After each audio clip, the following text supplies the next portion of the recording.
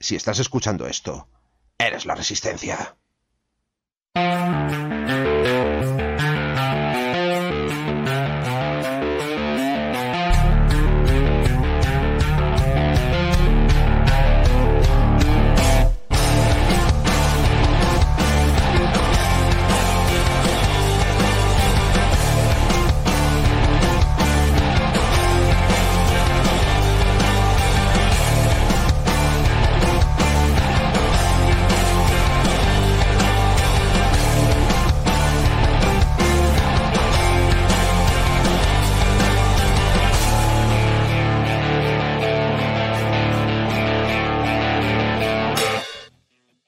Hey, hola, bienvenidos a Hora Crítica, el tercer programa de esta temporada, este renacimiento, resurgimiento de nuestras cenizas, en la que tocamos un montón de cosas, entre ellas juegos y wargames y de todo. Así que bueno, antes de meternos en harina, vamos a presentar a quienes nos acompañan hoy. ¿Quién tenemos aquí en el estudio? Tenemos a As de Picas. Hola. Tenemos a Sibelius. Hola, muy buenas. Tenemos a Hater, cámbiate el nombre, a el Dien. Hola a todos, mientras mi poca suerte lo permita. Sí, es verdad, pobrecito, siempre te pasan cosas. Y tenemos también a Corneja y su pájaro. Hello. Ahora tu pájaro ahora va a estar callado ahora, ¿no? Ya acaba de comer, ya no habla. Me cago en la leche, ahora que lo invoco. Pájaro. Bueno, pues, como siempre, bueno, un mes más, Julio, y se nota que ya entramos en veranito, que además ya iba a decir, han acabado las restricciones, no vamos a meternos en ese percal, porque aquí justo en Mallorca se ha liado muy parda, así que, pero bueno, digamos que se han reducido las restricciones y ahora pues la gente tiene un poco más de libertad. Como antes había zonas de España en las que había mucha libertad y ahora el resto de España podemos disfrutar de un poquito más de libertad y la gente está un poquito más desconectada y la verdad es que se nota. También se nota porque habéis tenido más disponibilidad que lo normal.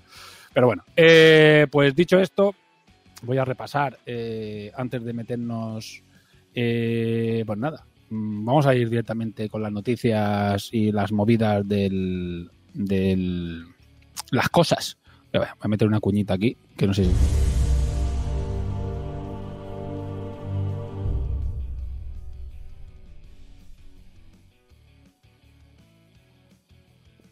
Es la cuña genérica. Bueno, vamos con novedades. Simplemente contar cosas que hayamos visto y que nos hayan llamado la atención del mundillo de los wargames y los juegos de mesa. Y no sé si alguien trae algo, yo traigo un par de cosas y Ardepicas también trae un par de cochachos. Así que bueno, ¿quién empieza primero? Yo tengo una cosa que la dejaré para el final, que es como más spam por mi parte, pero lo demás, venga, Ardepicas, cuéntanos, dinos algo tú.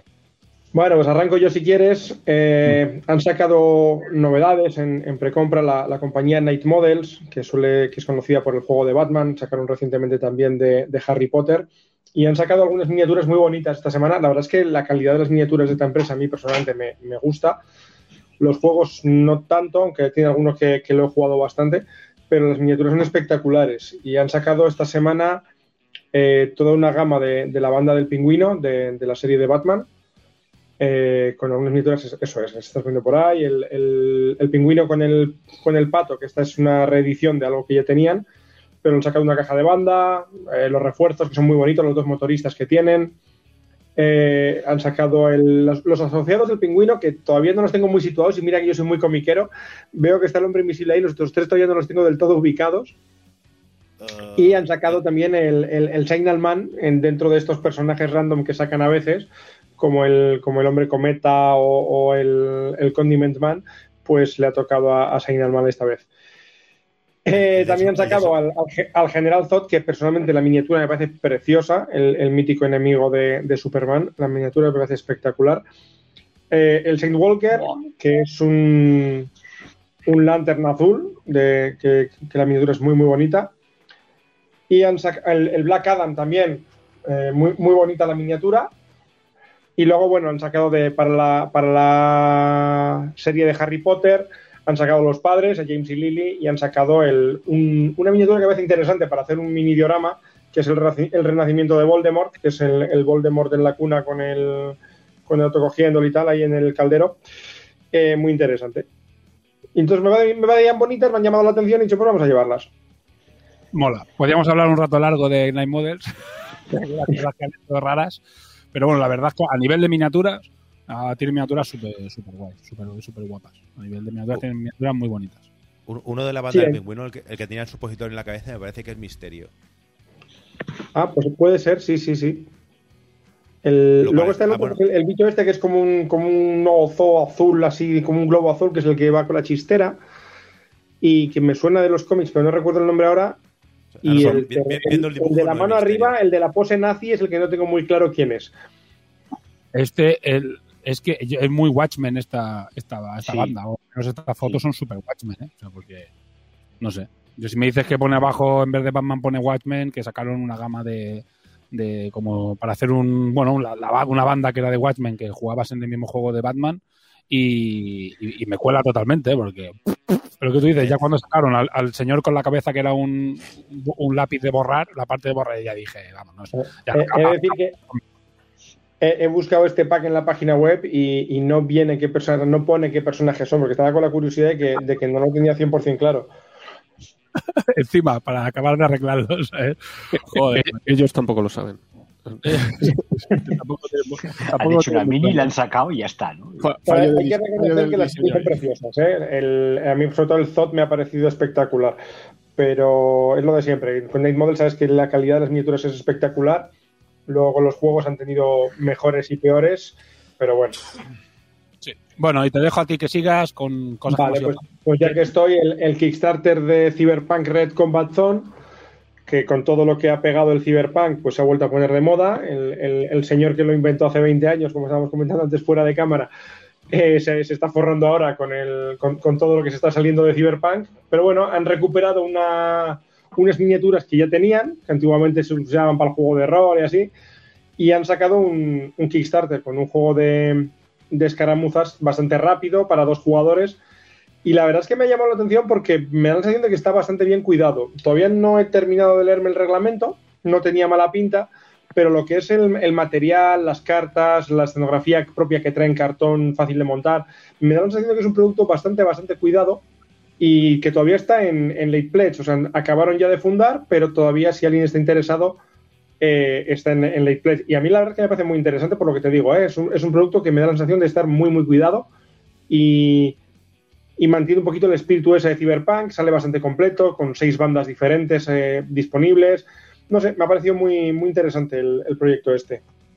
Lo único que tiene, que yo le pondría un pero, está guay, y porque yo es que ya me lo estuve mirando cuando estaba aún vivo, cuando lo lanzaron.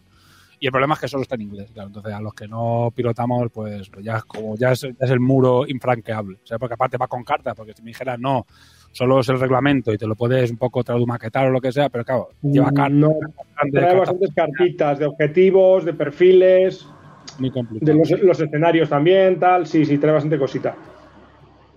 Sí.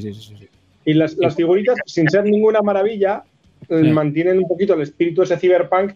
Y para ser plastiquete, la verdad es que están majas, son graciosas, a mí me han hecho gracia, sin ser un super miniaturón, pero están bien para lo que es el juego. Mantiene un poquito la línea que tenían ya sus miniaturas anteriores y la verdad es que están interesantes.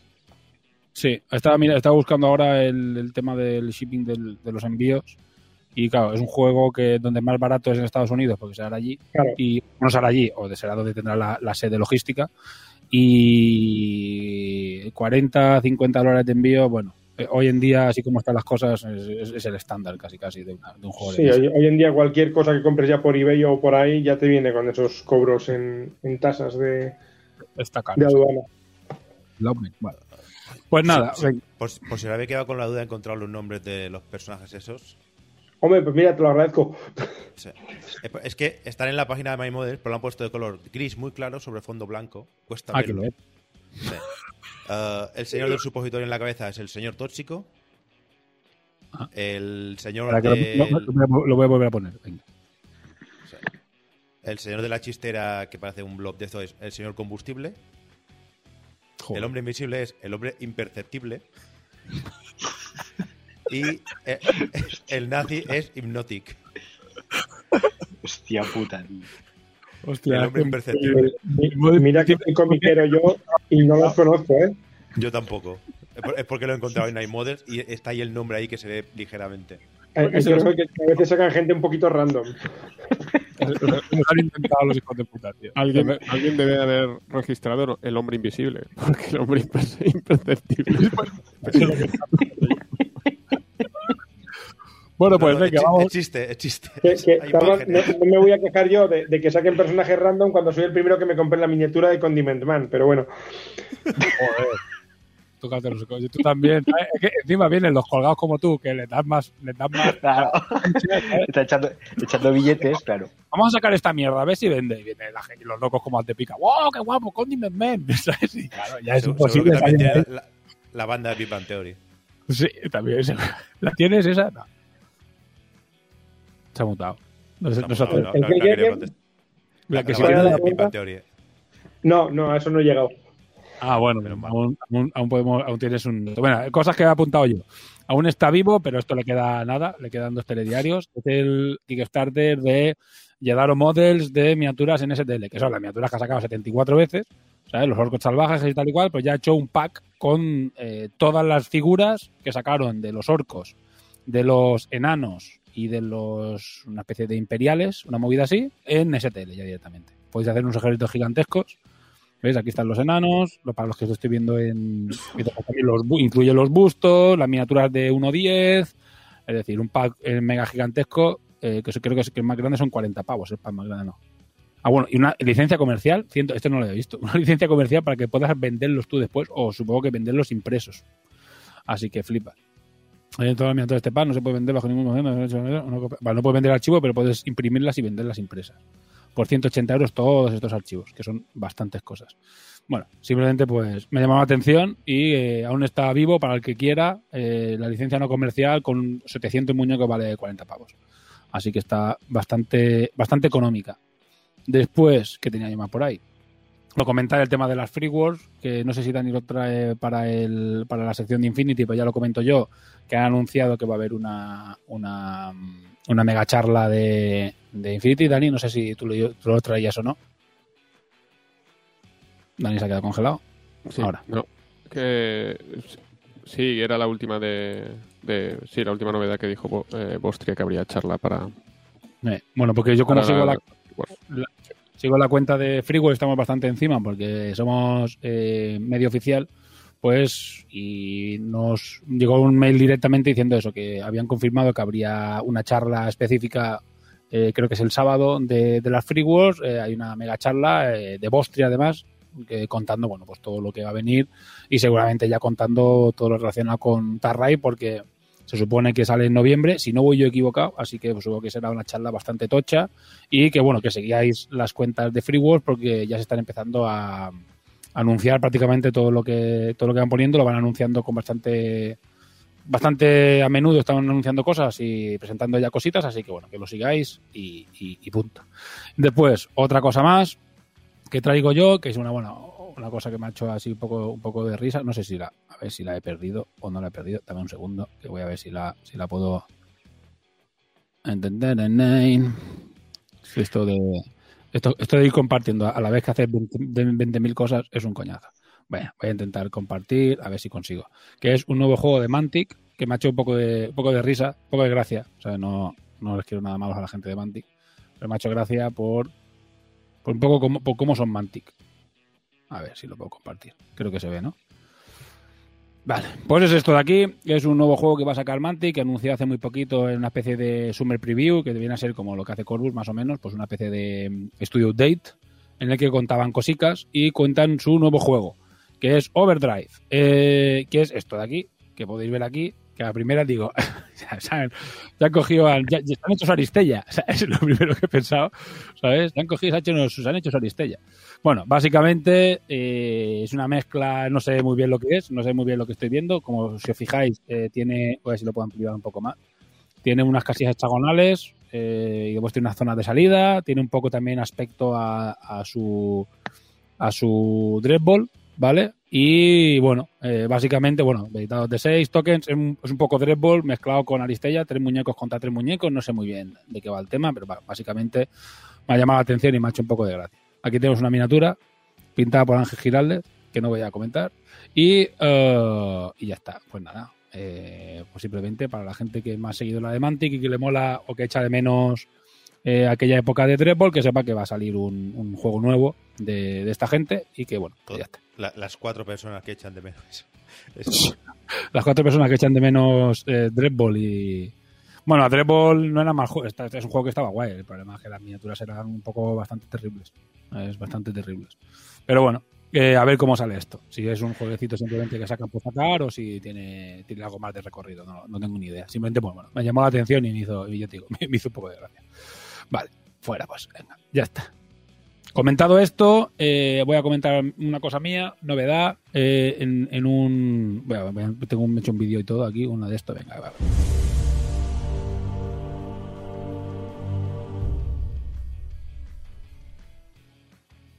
Bueno, Tales of Vesper, un proyecto nuevo en el que estoy trabajando junto a David Pereira de Bushimind y, bueno, voy a poner esto aquí, vale. Y que esperamos lanzar a finales de verano, septiembre, octubre, más o menos, por ahí anda la cosa. Y hasta ahora no había comentado nada. Es un proyecto que empezamos hace casi un año y hemos ido, pues así como ese proyecto que siempre tienes en segundo plano y en el que hemos ido haciendo cositas, avanzando, quitando, tal.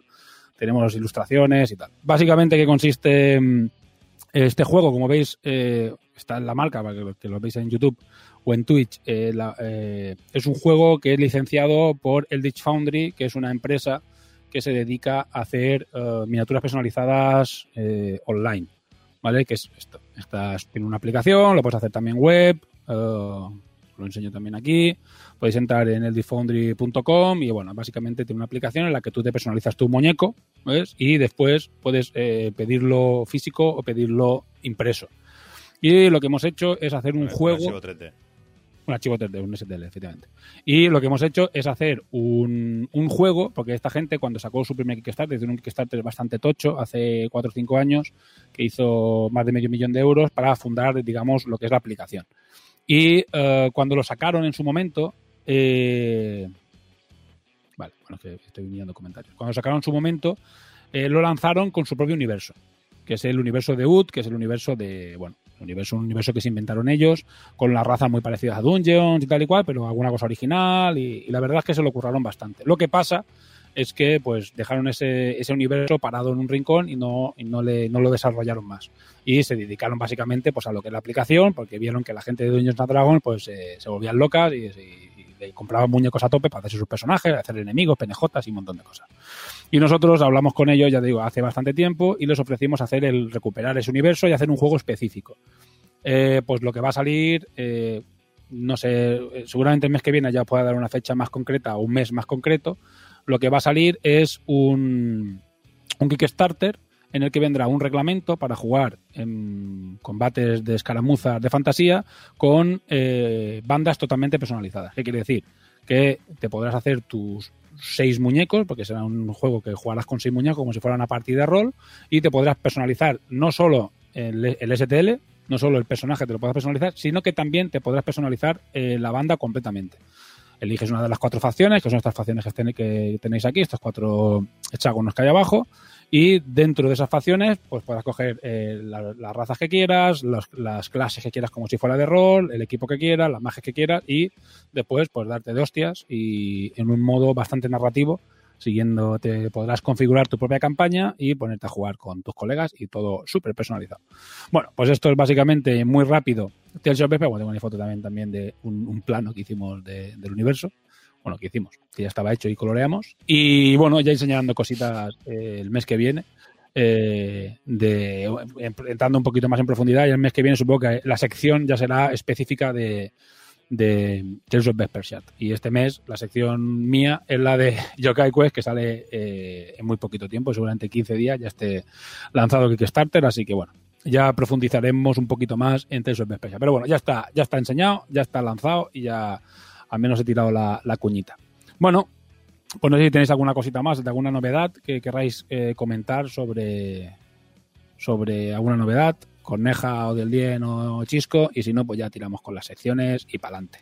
No, solo comentar si la gente que quiere mirar el Foundry, si tienes una impresora 3D en tu casa de resina, hacerte tu propio personaje para una partida de rol cualquiera cuesta $4. Es bastante barato. Te haces tu personaje personalizado, después te lo imprimes, ya tienes tu personaje. Por lo tanto, si quieres hacerte tu propia banda y tener la impresora, te cuesta $24, que son 20 euros, y puedes hacerte las copias que quieras.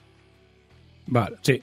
Básicamente, y si os mola y os veis que la idea está guapa, pues por el mismo precio, hay un precio especial, y por el mismo precio, por esos 24 pavos, tendréis el reglamento, 24 o 25, eso no lo sé, pero tendréis el reglamento y un pack de STLs con todo lo necesario para jugar, escenografía y todo lo necesario para jugar. Así que ahí está el juego, y cuando, bueno, ya daremos más información, pero lo que dice Chico, si ahora queréis echarle un ojo a la aplicación y haceros un par de personajes, son $4 un personaje, ¿sabes? Así que, bueno, por probar está muy bien. Y sí, que las impresiones resultan bastante mejor que lo que se ve en el programa, en la web, en el generador, porque están un poquito exageradas para que veas las proporciones. Parece todos los bastones parecen gigantescos, horribles, como columnas, pero después en la mini están. Sí, parece un poco la tubería principal de. Parece que lleva una farola en la mano, ¿sabes? Pero a mí me pasa también que tengo una aquí, además, que no sé si la veréis, porque encima son negras las que te vienen impresas. Te vienen en un de estos de metal, que es la más de bonito, y te vienen impresas y tiene un color, ¿sabes? Y son súper, y la verdad es que están muy guay, para que no sé si la enfocará, pues me dice un señor bastante normalito, ¿sabes? Sí. No la va a enfocar. Pero bueno, la coleta, fijaos la coleta parece gigante y aquí se ve muy guay, y le puedes poner tu peana. O sea, está bastante guay, ¿eh? Sí, y yo me he hecho Dime. La impresión ya cuesta bastante más, cuesta $29, pero bueno, te viene con la cajita metálica para llevarlo a tus partidas de rol y demás. Sí, te viene muy bonito, muy bien presentado, y si no tienes impresora, bueno, pues te puedes pillar una y ya está. Bueno, pues bastante guay. Ya profundizaremos en el juego, porque, bueno, va a ser la turra que se espera los próximos meses. Así que podéis estar preparados. En redes sociales y tal, bastante turra de este juego, que le estamos dando bastante caña a las reglas, y que en breve pues pasará a los testers, que los veo todos ya frotándose las manos. En breve pasará a testing, y ya esperemos que cuando salga ya esté bastante rodaete. Bueno, pues dicho esto, vamos a hacer las secciones. Vamos con la parte de las secciones, y falta uno aquí, porque somos 6 normalmente, y falta uno, que es Midgard, que no ha podido estar, y vamos a empezar con su sección. Voy a poner primero la cuña.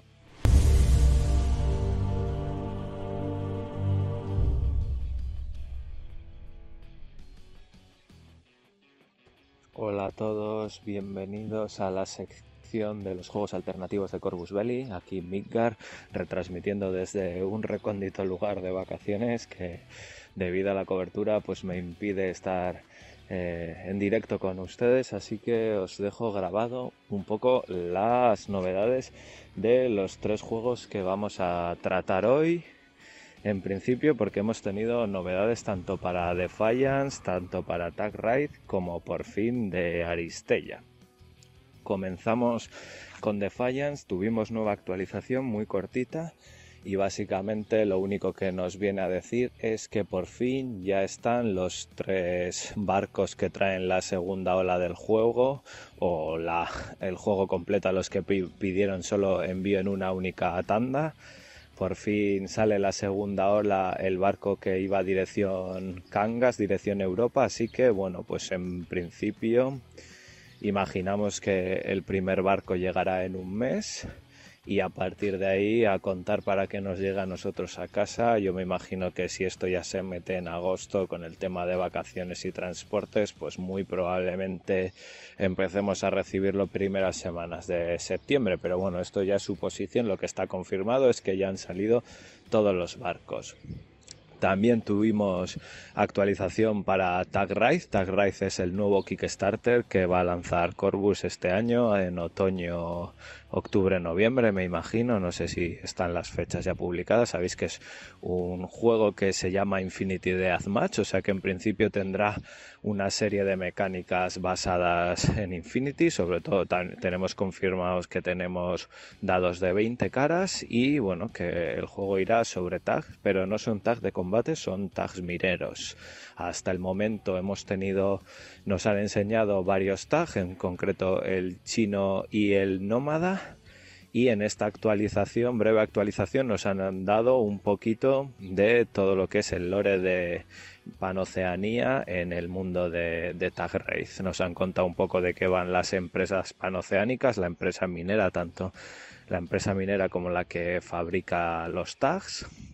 Y bueno, nos han enseñado el concept art del tag panoceánico que, bueno, supongo que mis compañeros podrán comentar porque tiene una bonita bombilla en la cabeza, que es un sistema panóptico, pues supongo que para detectar y rastrear un montón de minerales y de estructuras en lo que es la geología de las minas. Pero bueno, a mí me parece un diseño un tanto curioso, así que con esto ya tenemos diseños y miniaturas de nómadas chinos y pues diseño de Panoceanía. Lo que no nos han actualizado es nada de contenido jugable.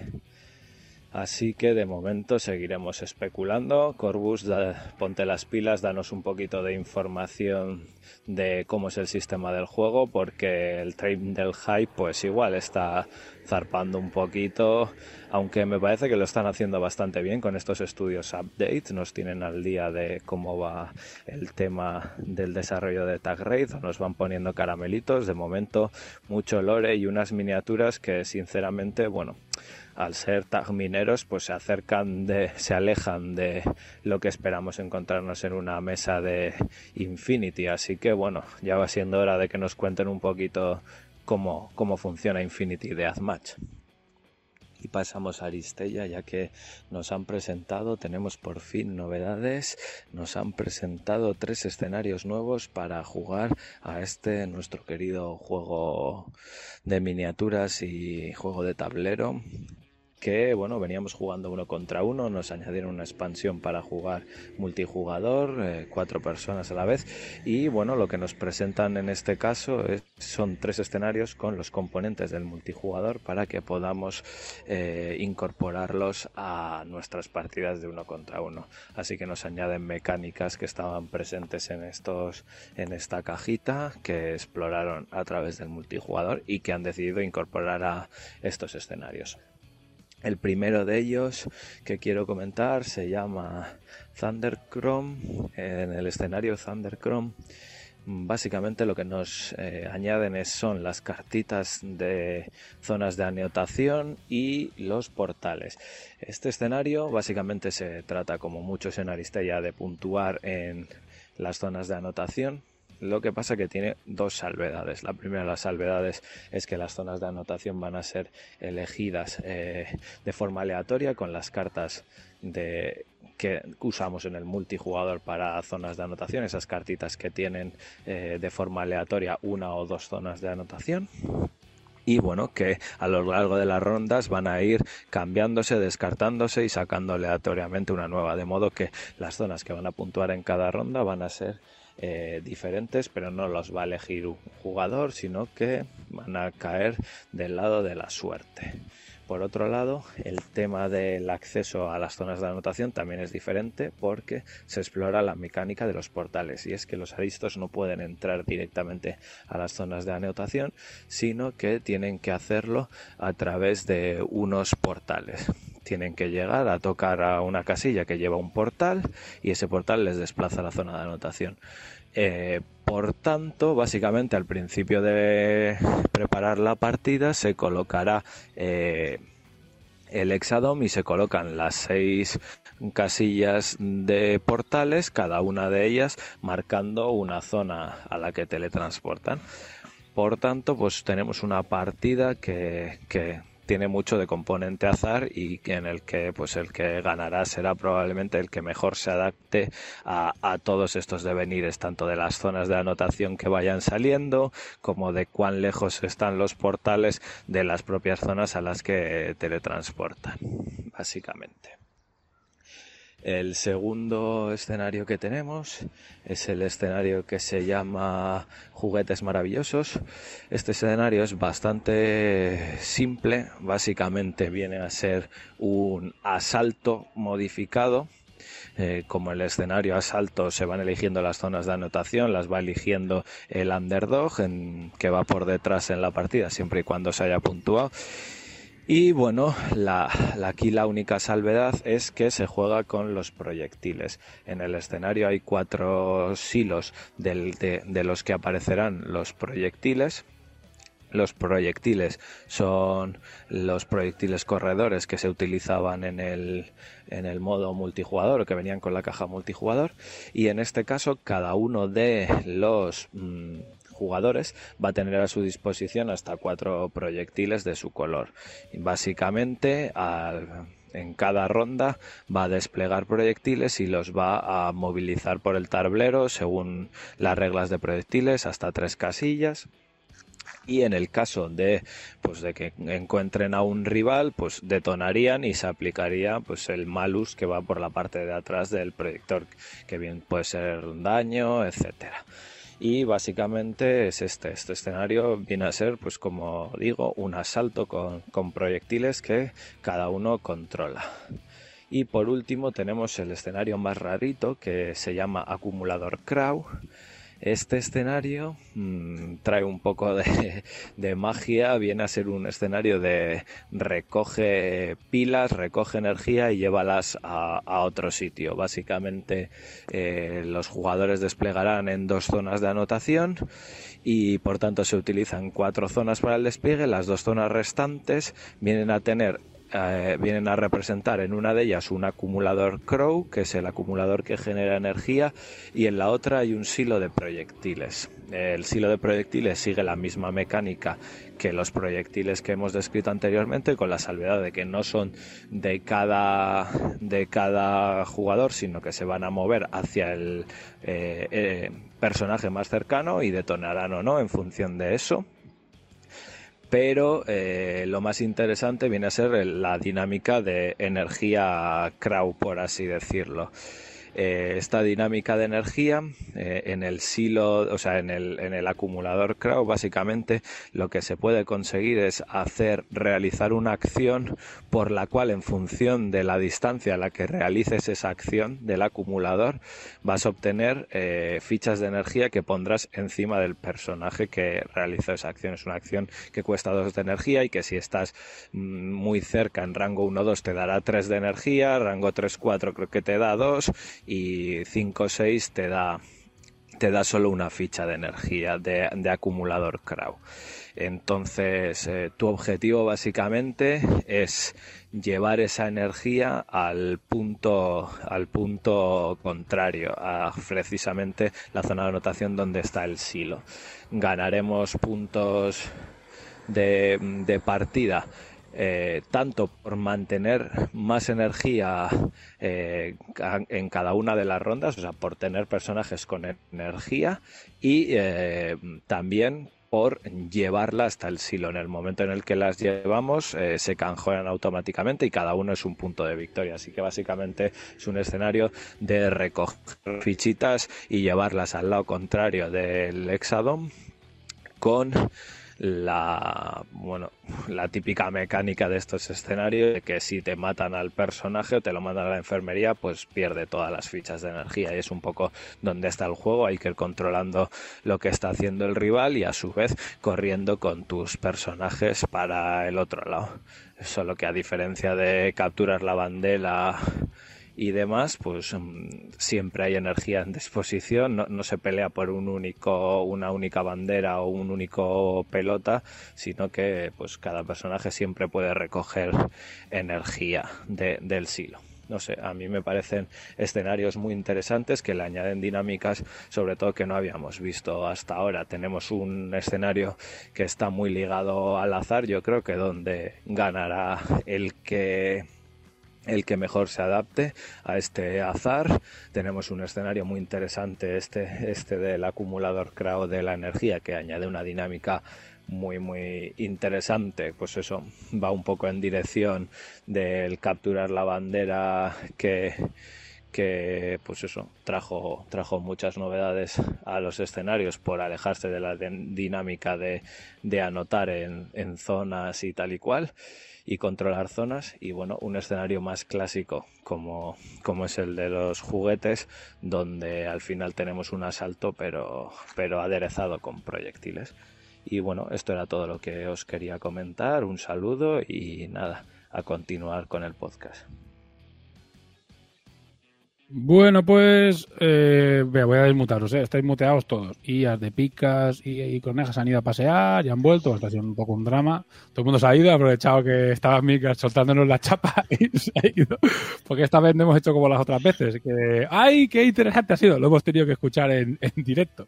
Así que bueno, muy interesante para que quien juega Aristella, pues 3 escenarios nuevos que añaden un poco, bueno, le dan un poquito de variedad, al menos para que, a la espera de que pase algo en Aristella, que no se sabe si van a salir unos aristos, si va a haber un cambio de algún tipo. De momento pinta que no, y de momento, al menos nos han sacado estos 3 nuevos escenarios que permiten, bueno, pues darle un poco de variedad a los que ya estuvieran un poco cansados de jugar a los mismos de siempre, que ya había bastantes, pero bueno, al menos le dan un poquito más de variedad. A ver si, no sé, más adelante vuelve a haber, bueno, sí, como dicen por aquí, o bajar la persiana de Aristella. No se sabe. No se sabe si va a continuar o no. La verdad es que no se anuncia nada. Después creo que ya se vio también, cuando se vio el planning del año, ya se vio que este año no salía nada. Así que, pues no sé. Yo si fuera jugador de Aristella estaría un poquito preocupado. Porque si no parece que, bueno, han salido estas 3 cosas y bueno, a ver, ya veremos. No queremos adelantar. Y después de Tar Ride, como dice Mikal, espero que sacan algo más de información, porque de momento está guay que vayan soltándote perlas, pero bueno, de momento lo que hemos visto, yo que sé, hay gente que le gusta mucho, gente que no, hay gente que hay opiniones encontradas, así que ganas de ver más cosas y más concreciones para, yo que sé, porque ahora mismo no da la sensación de que a la gente le esté aumentando mucho el hype. Ahora veremos, a ver, un poquito más adelante.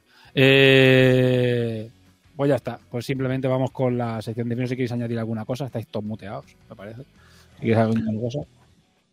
A ver si ese reglamento acaba siendo una buena introducción para Infinity, que no es Code One. Code One. A ver, una buena. Actualmente no puedo comentar. Que no puedo decir nada. Porque tiene cosas. Bueno, ya veremos. A ver, ahora mismo es eso, esperando, porque ahora mismo es el gran producto de Corvus Belli para este año. No se espera nada más. O sea, no. Bueno, también se ha comentado, que ahora lo comentarás. Bueno, ahora lo comentará Dani.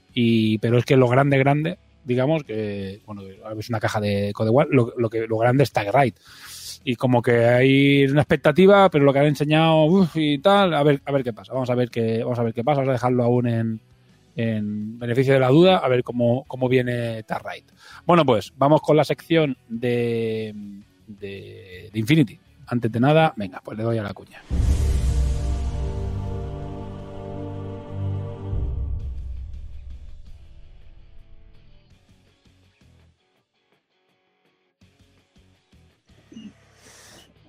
Bueno, pues vale. Uy, estaba mirando el móvil. Dale. Este mes en Infinity hemos tenido novedades de muñecos, muchos muñecos, para variar, y FAQ, una bonita FAQ que nos han sacado. También, pero bueno, podemos empezar con muñecos, que las FAQ siempre son más complicadas. Vamos a ver, se ha anunciado la siguiente caja de operación, o sea, de 2 ejércitos enfrentados, que servirá también para introducir estas 2 nuevas facciones en Code One, que son Nómadas y Ariadna, a través prácticamente de los sectoriales de Corregidor y Cosmoflot. Tiene la fotito, ¿no, Ramón? Entonces, la página de...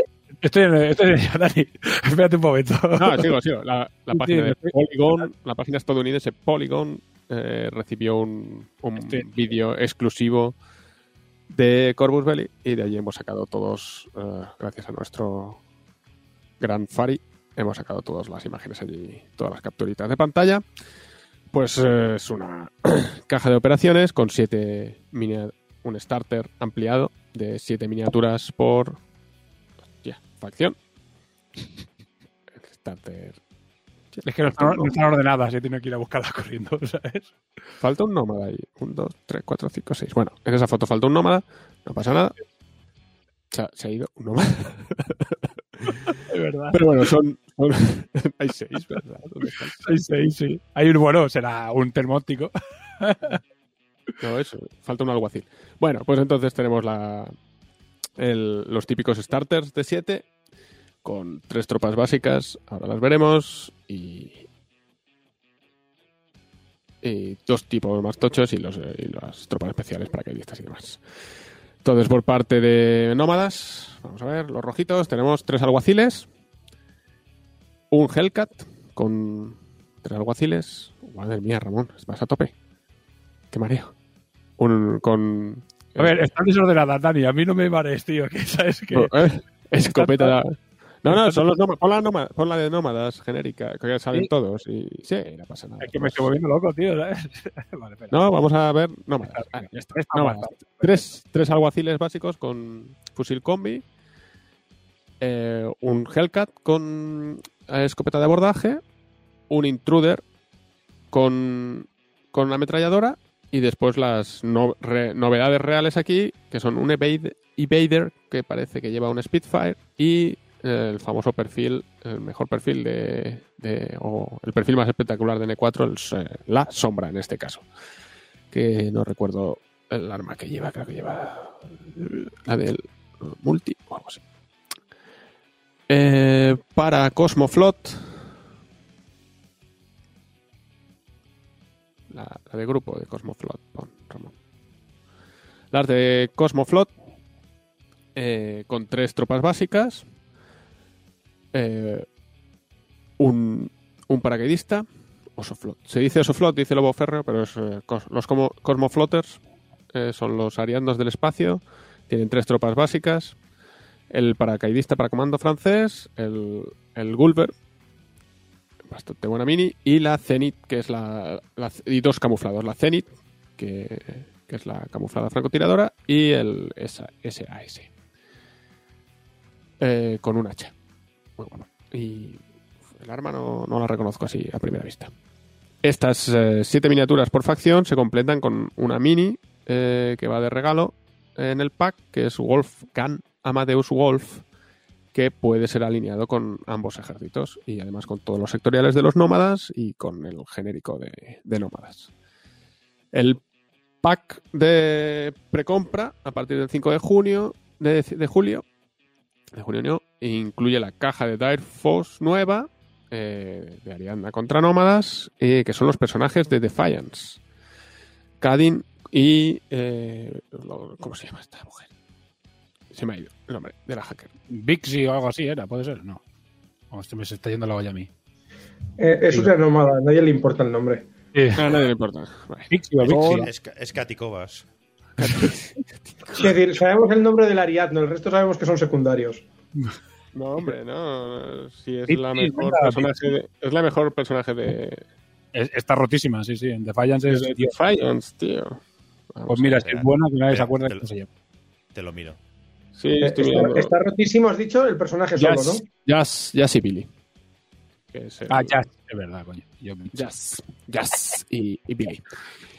Y de regalo con el bundle, pues la miniatura exclusiva es un... Sí, gracias, Lobo Ferra. Sí, nos lo ha dicho Nariando. Nos lo ha dicho Lobo Ferra.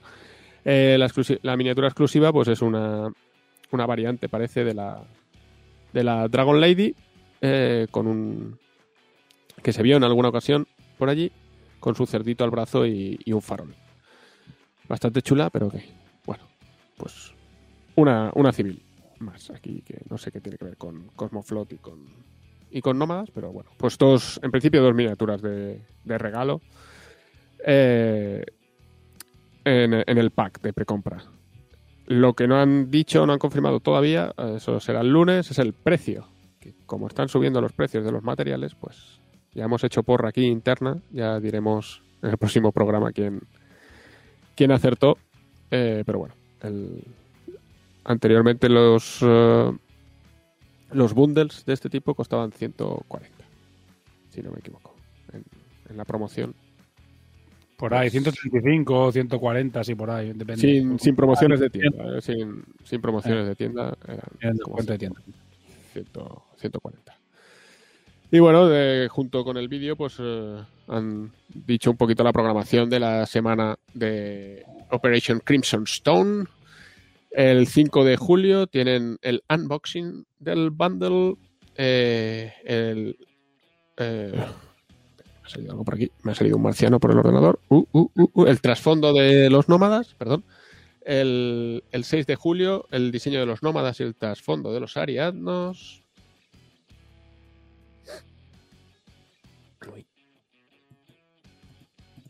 El 7 de julio, el diseño de los ariadnos, los perfiles de los nómadas. El 8 de julio, los perfiles de los ariadnos. Una demo para el día 9. Y lo mejor, lo más espectacular, es que el 22 de julio hay un seminario en vivo en Twitch. Donde supongo que contarán más cositas sobre Darkrai, supongo también, y sobre Crimson Stone. La precompra es en julio, por lo tanto creo que la caja será para septiembre, ¿puede ser? Creo que sí, a partir de septiembre. Se supone que sería la caja que debería salir en GenCon, pues no me acuerdo. Será agosto o septiembre, tiene que ser, si es una caja de GenCon. Sí, normalmente lo hacen de un mes para otro, pero como agosto es un poco mal mes, igual lo envían antes de irse de vacaciones. No lo sé, no lo sé. Pero bueno, en este caso, pues el bundle son 7 y 7, 14, 15, 3 más, 18, 19 minis. Bueno, como los bundles que han ido sacando en los últimos años, ¿no? Porque al final era caja de operación más algo, más mini de regalo, pues sí, pero es que por ahí andará. Está claro que van a ser... Sí, no sé, no lo sabemos. Bueno, pues a partir de los 140 que costaba hasta ahora, no puede costar menos porque el metal ha subido mucho de precio. Sí. Y el cartón también. Y no hay cartón para hacer las cosas. Bien. Así que esto que tenemos. Bueno, pues nada más, ¿no? No ha habido de Infinity, aparte de, Darkrai, que ya las fax. Las fax. Dios. Las fax. Bueno, comenta si quieres. Comentamos dos cositas rápidas de las fax, que son lo que han adaptado, que sería que han dado una descripción exacta de quién puede declarar hora, 4 casos, quién está en línea de tiro, en zona de control, si dispone de alguna habilidad especial que se puede usar en zona de control y si es afectado por una arma de plantilla o un ataque de comunicaciones. O sea que está muy claro ahora quién puede declarar hora y quién no puede declarar. Por lo tanto, algunos abusos de aro que habían aparecido por ahí, con alguna FAQ anterior un poco confusa, pues desaparecen. Lo que, según los testers me han dicho, la intención es que pueden declarar hora, esos 4 casos, pero la hora puede ser la que quieras, porque ya compruebas en el paso 6. Pero el texto de Corvus Belli, pues para mi gusto castellano, pues no es demasiado claro en eso, porque no hay ningún ejemplo que lo diga así. Pero en principio sí que se puede leer así, que tú declaras lo que quieras y después compruebas en el 6. ¿Es así, Sibelius? ¿Es la intención? La intención siempre era que tú puedes declarar cosas. Todo era para evitar el combo ese del humo... El humo Cabras. bait que se llamaba, el humo baiting que se llamaba, con el chino y las cabras. Y era que tú podías declarar cualquier hora.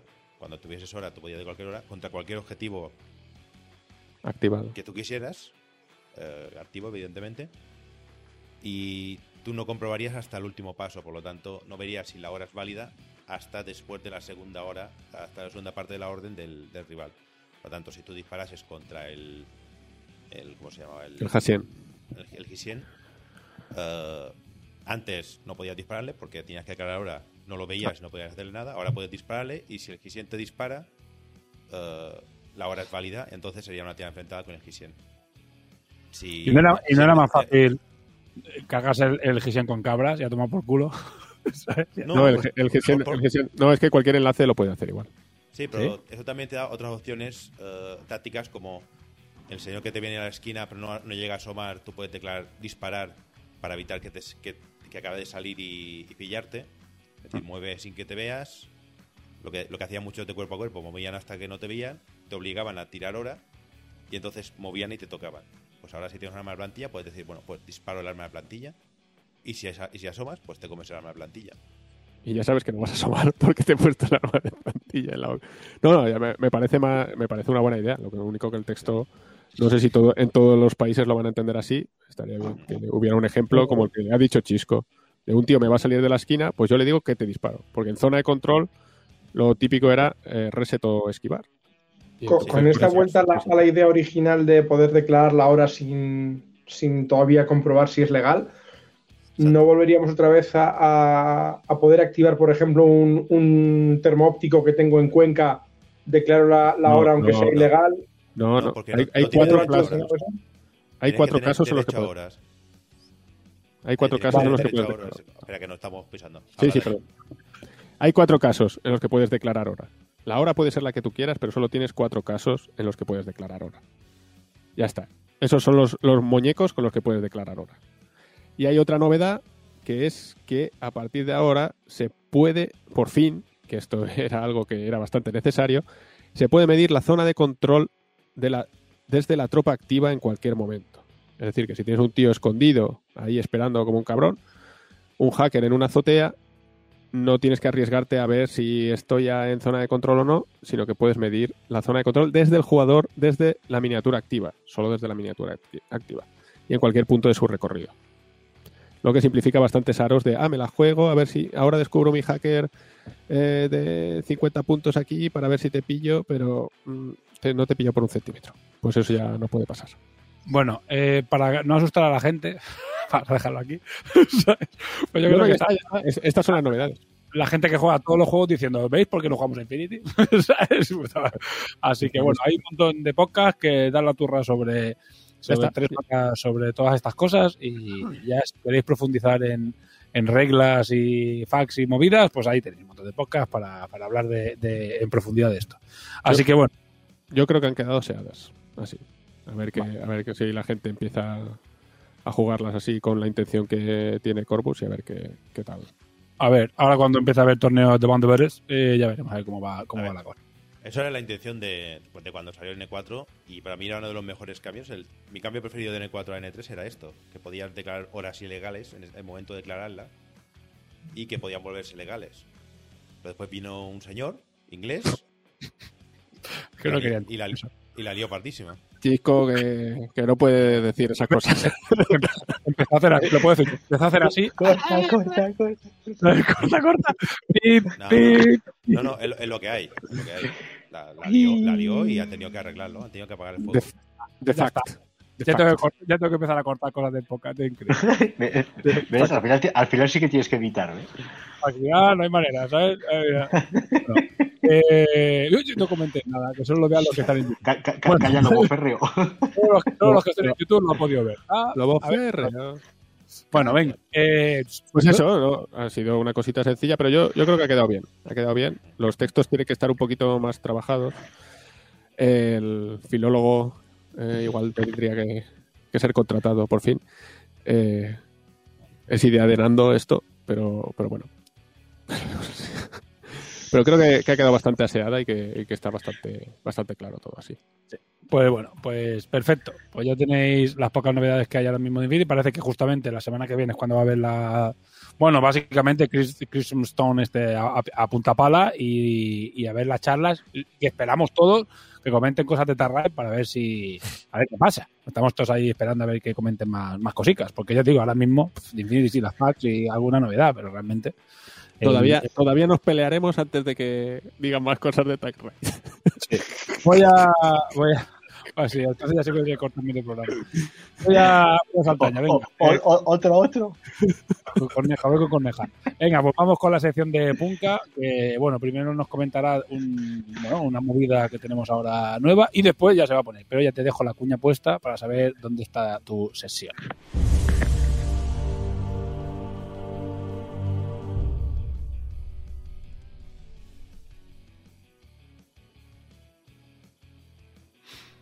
Bueno, pues Corneja, cuéntanos esa novedad novedosa. ¿Cuál de la...? Ah, vale. Pensaba que... ¿Ves? Esto pasa por no tener el guión. Tenemos nuevo patrocinador. A ver, acabamos de hablarlo hace un puto minuto en el chat privado. Me cago en tu puta trampa. Pero se supone que tienes que poner una imagen o algo así. Venga, anda, vamos saco. Ahora. Qué poca Ahora, seriedad. cojones. Venga. Vale, tenemos nuevo patrocinador, se llama Turtle Games, como lo estáis viendo. Y es una tienda online de juegos de mesa y entretenimiento en el que podéis encontrar pues más de 12.000 productos, y los que no encontréis los podéis pedir y él os lo consigue, ¿vale? El envío es 24 horas para productos en stock, satisfacción garantizada con 15 días de devolución de compras si no quedas satisfecho, portes gratis a partir de 50 euros, y puedes contactar con ellos a través de WhatsApp, a través del correo que es info@turtlegames.com, o por WhatsApp o por Telegram en el 620-355-979. Es una tienda que tiene de todo, o sea, es increíble. Y unos precios, la verdad es que cojonudos. Como patrocinador no os podíamos haber encontrado otro mejor, ¿eh? Y bueno, prometo que para el siguiente programa tendré la cuña hecha, algo más profesional con imágenes y tal. Y de momento, pues esto es lo que...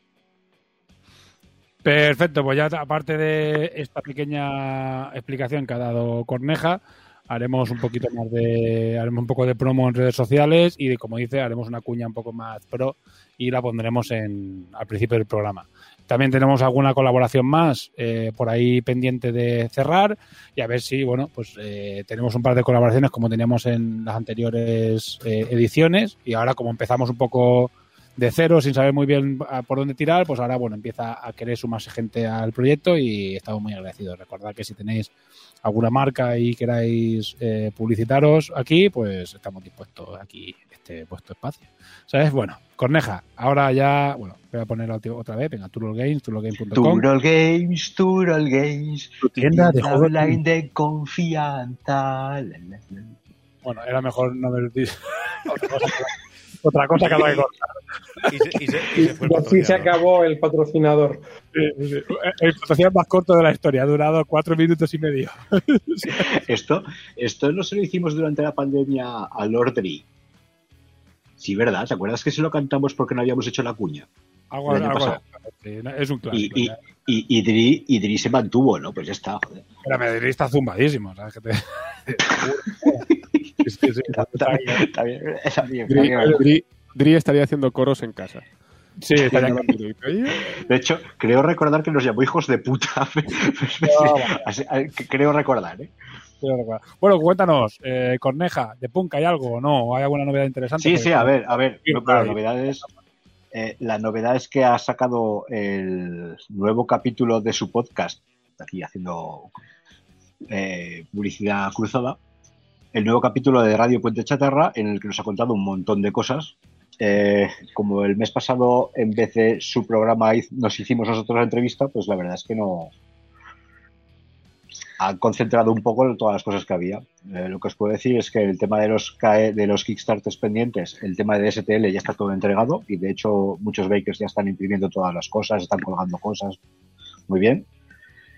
El Kickstarter de Masters of Wasteland, como ya dijimos en el anterior programa, se retrasa 1 o 2 meses. En principio para finales de agosto, principios de septiembre, por el problema que había con el tema de Big Child y Valkyria. Ahora todas las minis las hace Valkyria.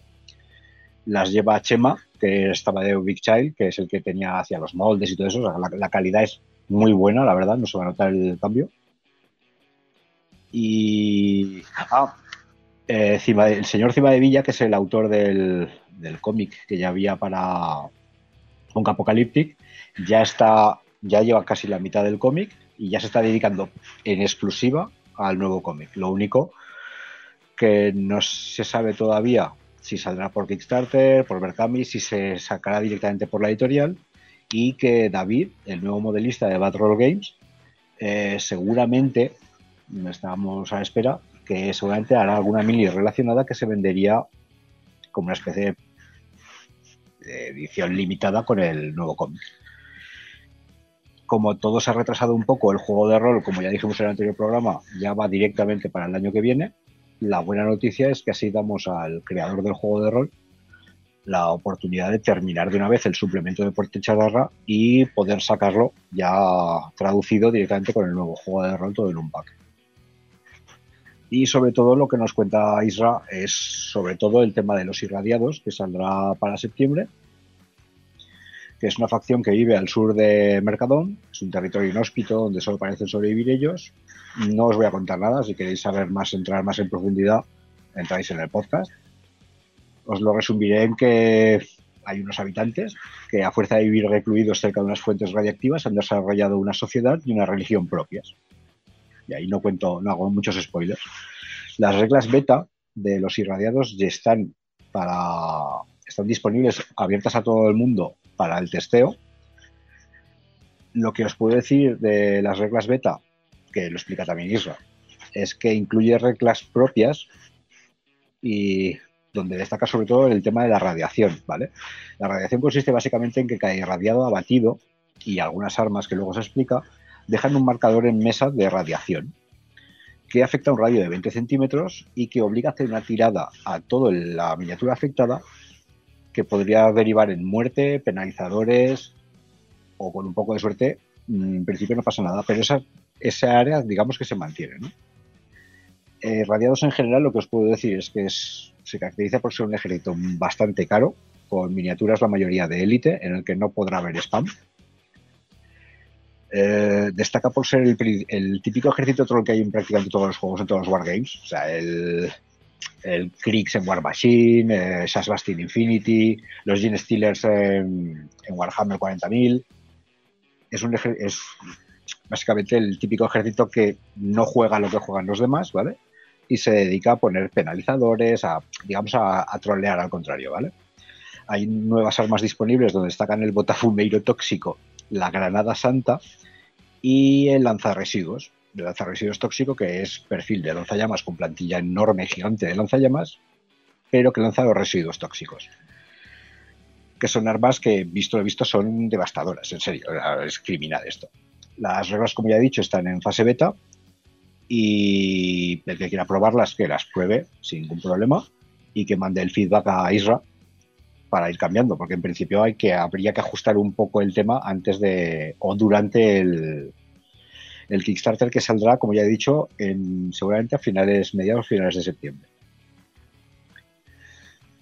Y la verdad es que poco más porque todo lo demás que iba a dejar a decir lo soltaré en el siguiente programa. Bueno, diré que yo los he probado, la nueva facción, y me parecen súper divertidos porque son totalmente diferentes a todas las demás facciones, en realidad. Te aportan algo diferente que no había en el juego, que con todo el tema de las áreas que generan con la radiación y tal, y nos han parecido muy, muy divertidos. Creo que todavía falta ajustar un poquito su nivel de potencia, sí, pero como divertidos son muy, muy divertidos. Eso sí, arden como todos los demás, ¿eh? Sí, sigue siendo Punk Apocalyptic, el juego mortal, pero vamos, en cuanto mueren, dejan el área de los cojones, que es muy troll. Las armas también tienen el tema de ser tóxicas, en fin, hay un montón de reglas nuevas que, como dices de picas, es que no tienen nada que ver con ninguna otra facción del juego. ¿Están inspirados en los hijos del átomo del Fallout, puede ser? Sin ver las minis no te sabría decir, pero vamos, yo diría que no. No, bueno, digamos todo el aspecto de señores irradiados, que son una iglesia y todo eso, es muy parecido a los hijos del átomo. Sí. Tampoco quiero entrar en muchos detalles porque estoy pisándoles su podcast, ¿vale? Pero sí, la verdad es que va todo rollo, es muy rollo de iglesia, muy estratificado. Y rollo como están los paladines. Bueno, de hecho, las de picas, si lo he jugado, también te sabrá decir. Son una especie de iglesia chunga tóxica. No sabría decirlo de alguna otra forma. En la línea de Punka. En la línea de Punka. ¿Hay alguna iglesia que no cumpla con esos requisitos? Es un rollo iglesia medieval. Los sangre negra somos cojonudos. A ver, el problema de nuestro retraso está haciendo que os piséis mucho, o sea, que intentad evitar pisar. Habla de tu retraso, no del nuestro. Esto bueno, yo estoy callado.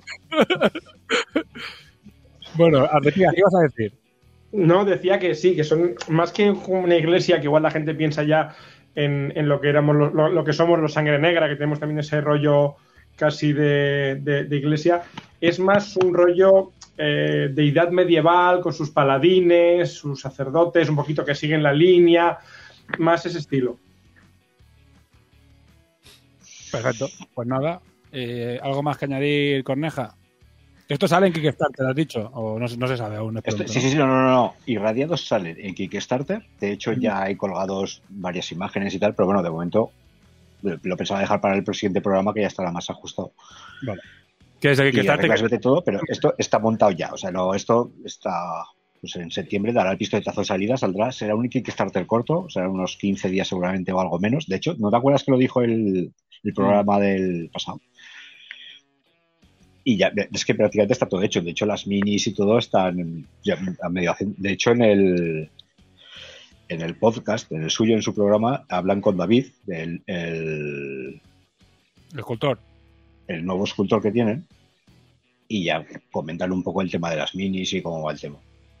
Perfecto. Bueno, esto sale en Kickstarter en septiembre. Perfecto. En Radio Ponte Chatarra.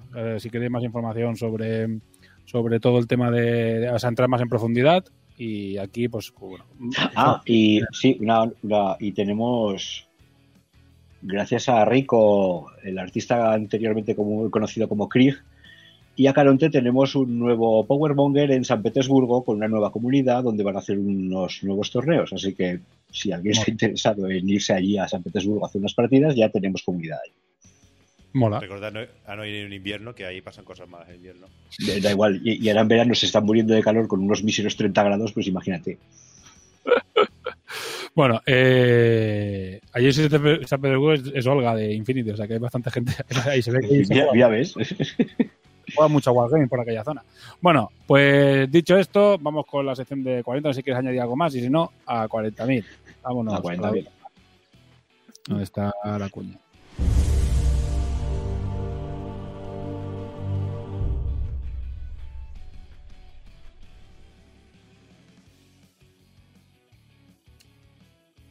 Hola, pues, nos vienen los bots. Mira los bots. ¡Ey!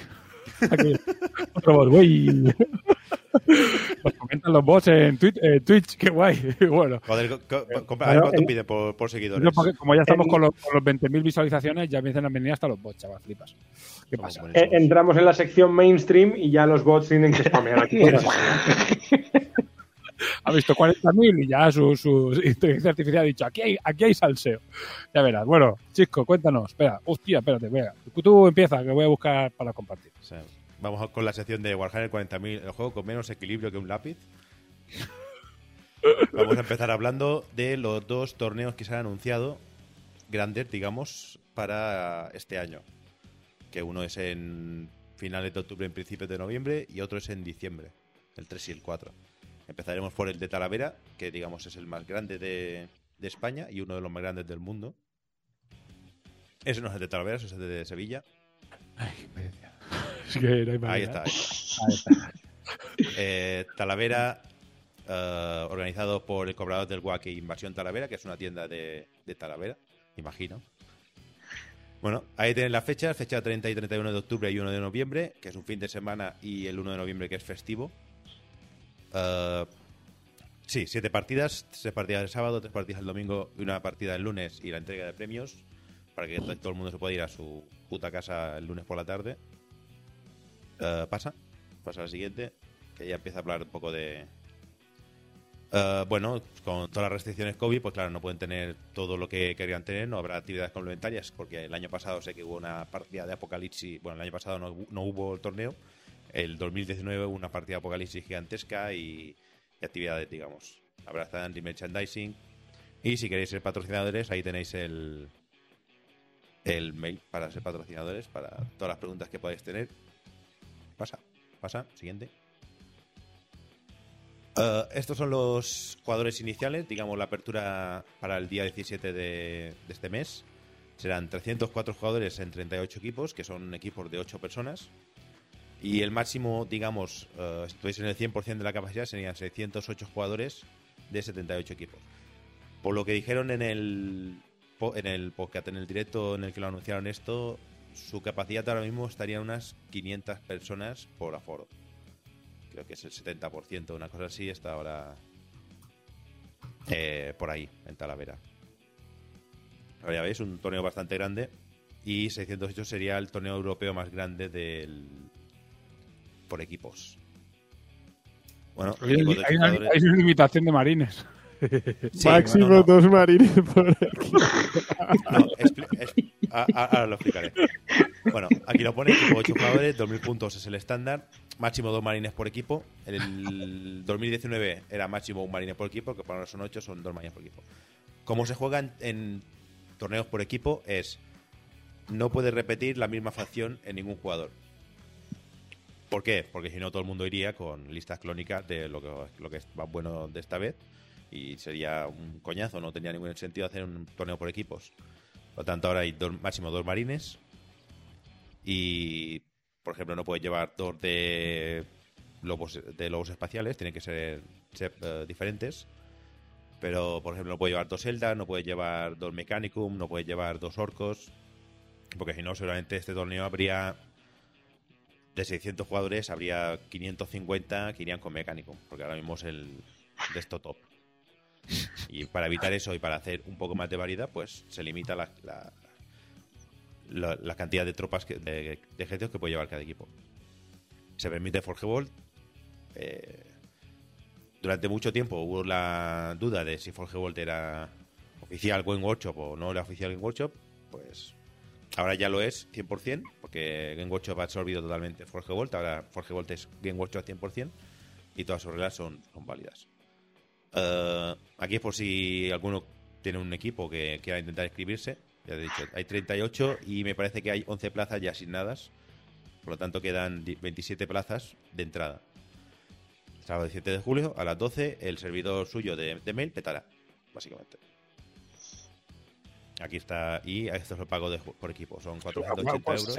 60 pavos por jugador que entra. Aparte aparte de toda la entrada y merchandising que te dan, hay 2 comidas, una el sábado y una el domingo. Es pasta, a ver, sin matéis. Sí. Bueno, es pasta, es caleta, sí. Bueno, para el que quiera apuntar, bueno, no sé si hay más cosas que comentar. ¿Hay más fotos? No, ya no. Oh, spoiler. Me llama la atención equipos de 8. Sí. Pero ¿tienes que ir con tu equipo de 8 montado o hay posibilidad de...? No, tienes que inscribir un equipo. Un equipo entero de 8 tíos. Sí. Joder. O sea, aparte, es súper. O sea, esto es cuando ya tienes una comunidad tan exageradamente descomunal que puedes hacer unas restricciones absurdísimas, porque es la putada que te va a pasar es que te inscribes de 8 y un tío se pone malo. ¿Sabes? Y sí. ya debe haber unas reglas específicas por qué pasa si un tío se pone malo y os presentáis 7 allí. No, sí, tienes que tener un reserva. Tienes que tener reservas en tu equipo por si pasa eso. Por si alguno no puede ir, por si alguno se pone malo. Tienes que tener un señor y decirle, oye, estás dentro. ¿Tenéis en cuenta que en vuestro equipo está Joan Roger? ¿O no? Sí. No, pero vale. Joder, mala gente. Qué mala Pobre gente. Pobre Joan, tío. Joder, que... Si el equipo ya está escrito y está en las listas mandadas, el señor de reserva que entra coge el señor que se ha puesto pocho, le deja el ejército. ¿Ah, sí? Al jugador. Sí, tiene que dejárselo porque esos ejércitos y esas listas son las que juegan. Joder. Tú no escribes jugadores, digamos, escribes los ejércitos. O sea, el que esté de reserva en vuestro equipo, por ejemplo, va a tener que jugar con el Lars. Sí, ¿sabes? Pues vaya putada, tío. Bueno, venga, así comprobaré si escucha el programa. Bueno, pues... Correcto. Un momento, los Eldar no son buenos ahora. Ah, no lo sé. Habrá que saber jugar con ellos. Llevaba Arlequines, ¿no? Pues no lo sé. A ver, era por tirar la ahora está jugando Eldars que se llaman Craft World mezclado con Eldars Oscuros. Uy, ¿qué pasa? Se ha roto esto. Venga, Chisco, siguiente. Este es otro torneo de 40.000, bastante grande. Este es su aforo mínimo, digamos. Esto es en Sevilla, el 4 y el 5 de diciembre. Su foro mínimo de 20 equipos de 6 jugadores, 120 jugadores. El máximo no lo pone. Se permite Forge World. El 3D solo para bits, es decir, no puede llevar miniaturas enteramente impresas. Eso de 2.000 puntos. Y el precio de 200 euros por equipo, lo que da lo que da a los equipos a tener que decidir quién paga el pico, porque no cuadra 200 entre 6. Bueno, y las inscripciones se abren en septiembre. ¿Y este para cuándo es? Porque, vale, joder. Está la siguiente. 4 y 5 de diciembre de 2021, 2 días de torneo, 6 partidas. Ahora, Sí, son una cosa que voy a decir: en carteles no se gastan un puto duro, ¿eh? No. O sea, es bueno, que esto son imágenes capturadas del stream de Twitch que vale. lo anunciaron. O sea, bueno, tampoco se van a currar demasiado. No son carteles oficiales. Si vuelves al de Talavera un momento, lo que hay arriba es el cartel, que es un dibujo muy currado y todo lo demás. No pensaba pasarlo. Vale. De arriba. Joder, que yo he visto lo otro y he dicho, colega, tío, no se me han currado nada los cabrones. Sí, bueno, esto es una presentación de PowerPoint no como nuestros patrocinadores, que nos lo hemos currado que te cagas. Sí. Vale. Siguiente cosa que podemos hablar es del Warhammer Plus. ¿Dónde está esto? No, aquí no. Mira que lo he puesto por nombres, ¿eh? Que no está por... ¿Esto? Venga. Warhammer Plus. Espera que me he puesto una escritura por aquí. Warhammer Plus básicamente va a ser un canal de pago de Warhammer, donde te van a poner una cantidad de animaciones de Warhammer, digamos, todos los animadores que había en YouTube. Workshop los ha pillado y los ha metido para que hagan animaciones para esto. Es decir, si habéis visto Astartes... sí, claro, sí. Pues este también está aquí, ya está trabajando en el Astartes 2. Imagino que tardará menos ahora que tiene un equipo. Supongo que le han puesto un equipo, porque se lo ha metido en un cubil con un ordenador y venga, trabaja. Lo veremos dentro de 2 años. Pero no, sí, han pillado bastante de los digamos, más famosos animadores y lo han puesto a hacer animación. Aquí estará en Warhammer Plus. También Game Workshop de por sí hará hobby shows que, digamos, ya están haciendo un poco por Twitch, pero ahora supongo que lo pasarán aquí. También tendrás una biblioteca digital de White Dwarf antiguas, acceso a todas las apps, digamos, la apps de Warhammer 40.000 para hacer tu ejército y la de Age of Sigmar, y dice que vendrán más. Bueno, ya te vienen, digamos, la app ya de por sí cuesta prácticamente lo mismo que esto, por lo tanto, si ya estabas pagando la app, pasarte a esto creo que no te va a costar mucho más. Acceso premium a eventos oficiales, ofertas exclusivas para suscriptores, ni puñetera idea de lo que va a ser eso. Una miniatura exclusiva Citadel de un valor de 25 libras cada año, y podrás comprar la segunda, no sé si la ha puesto Ramón, las 2 miniaturas, el Vindicare y el Orco, que están o en la izquierda o a la derecha. Elige. No, pues era para el otro lado. Ese Orco, esta es la miniatura de Isosima. Digamos, si te suscribes todo un año, puedes elegir entre este o a la derecha el Vindicare con la roca táctica más espectacular que has visto nunca en tu vida. Pasa, Ramón. Ahí está. El asesino Vindicare con encima directamente una estatua. La mini mola, tío. A mí me mola mucho también. Sí. Es la roca táctica más espectacular que se ha visto jamás. Pero... Ya te digo, mejorará el Ninja Infinity, ¿eh? Sí. Y es jugable esta miniatura, es decir, puedes llevar este mamotreto a jugar. Esta miniatura te viene si te suscribes durante todo un año, y el coste es... Se lanza el 25 de agosto y es 5 libras al mes o $6. O si pagas todo el año son 50 libras, por lo tanto te ahorras 2 meses, o $60. Mi opinión de esto, si estás pagando la app, pásate a esto, porque prácticamente lo mismo. Me parece que la app son 4 libras o $5 al mes, y te viene la miniatura y oye, pues ya tienes acceso a las 2 libras y te podrás ver las animaciones y todo demás. Yo voy a esperar a ver con qué animaciones empieza, porque son las animaciones que ya habíamos visto, Astartes y cosas así. Pues tampoco se me hace muy, muy atractivo. Si ponen animaciones y veo que hay contenido interesante, pues igual me apunto algún mes. El Vindicare me estira mucho, pero 60 libras para tenerlo tampoco me estira tanto. Hombre, pero estamos hablando de 60 libras. La mini y lo que ya estás pagando de la app, ¿no? O sea, que Sí, en realidad por tampoco es ejemplo, tan caro. La app no la estoy usando porque estoy usando el Battle Scribe. Ah, vale. Y claro, y la app de Workshop aún le falta bastante trabajo. Y lo que yo creo que depende es del contenido adicional que den. Si el contenido que dan en la Poller, pues la gente se apuntará seguro. Claro. Si el Porque, contenido por es ejemplo, un mojón, a mí las White Dwarf antiguas no me interesan para nada. Las animaciones sí, es lo que me interesa realmente. Y después lo único que me podría tirar para apuntarme o no son los hobby shows que van a hacer ellos, que no sé qué es, porque tampoco me han dado mucha cosa con ello aún. Y después tenemos la otra novedad, que es el segundo libro de la zona de guerra Charadón, en el que ya nos presentan nuevos, digamos, esto es un libro de campaña con reglas para ejército, para competitivo o para campaña a modo cruzada, con escenarios de modo cruzada y demás, y un avance, digamos, de trasfondo, que es lo que está pasando ahora. El primero no hablamos, pero básicamente es la Guardia de la Muerte invadiendo el sistema de Metallica, que es un mundo forja. Bueno, son una serie de mundos forja, y bueno, todo el sistema de planetas y todo demás. ¿Cómo creo que va a ir? Como va todo lo de un gocho, llega el caos, la lía partísima, destruye los planetas, y después viene el Imperio y gana. Que es como siempre suele ir esto. Vale, en este nuevo libro se añaden nuevos personajes, digamos, para reglas especiales. Belacor, uno de ellos. No sé si... Creo que enseñamos el mes pasado la miniatura nueva.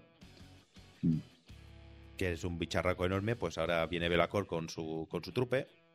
Porque los del caos son muy listos y dijeron, vamos a cargarnos este planeta. Y como, pues invocando a Belacor, que no cae bien a nadie. Unas mejoras para Skitari, que hacer Skitari veteranos, que aquí es donde viene el equilibrio peor que un lápiz, porque los Skitari ya son de las mejores tropas del juego ahora mismo, y lo van a hacer mejores con esto. Y miedo tengo ya con esto. Y más reglas para hermanas de batalla, porque también llega al escenario Morgan Val, que es la señora de Terra, digamos, de la eclesiastía, de la iglesia de las monjas, vamos. Eclesiarquía. En la eclesiarquía, eso.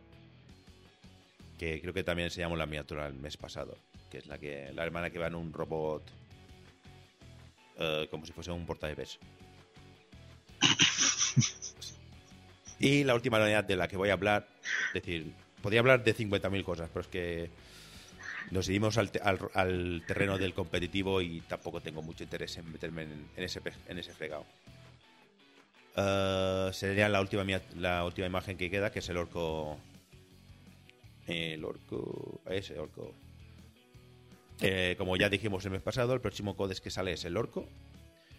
Y esta es una de las novedades que van a salir. No tienen por qué salir con el libro, sino que es una de las novedades que saldrán pues los siguientes meses. No sé cuándo se pone a la venta el libro, aún no lo han dicho. Va súper retrasado con los libros.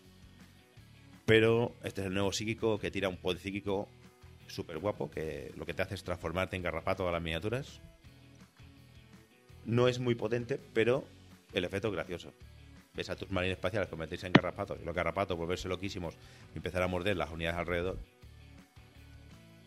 Pues es muy orco. Y la miniatura está guapa. Los nuevos orcos, la verdad, con la nueva musculatura, que al menos tienen los músculos donde toca, la verdad es que están quedando bastante guapos. Y ya digo, hasta aquí veremos si el mes que viene ya salió el Codex Orco y podemos hablar un poquito más de él. Pero de momento, hasta aquí la sección de Warhammer 40.000. Muy bien, pues Warhammer 40.000. ¡Hala! Vamos a tirar con lo siguiente. Y voy a darle... O sea, nada que comentar. Nada, pues seguro que es la comunidad la más grande y más activa que hay ahora mismo, porque siempre están a tope y es enorme, así que mira. Mañana mismo tengo un torneo de 20 personas. Ya me dirás. Y me tengo que levantar a las 6 y son las 12 de la noche. Bueno. Mira, haberte apuntado a otro juego que no hay torneos de nada y ya está. Y no tenías que ir a ninguno. Bueno, pues nada, vamos con Malifox. Vale. Te pica, ¿estás despierto o se habrá dormido, capaz? Sigo por aquí.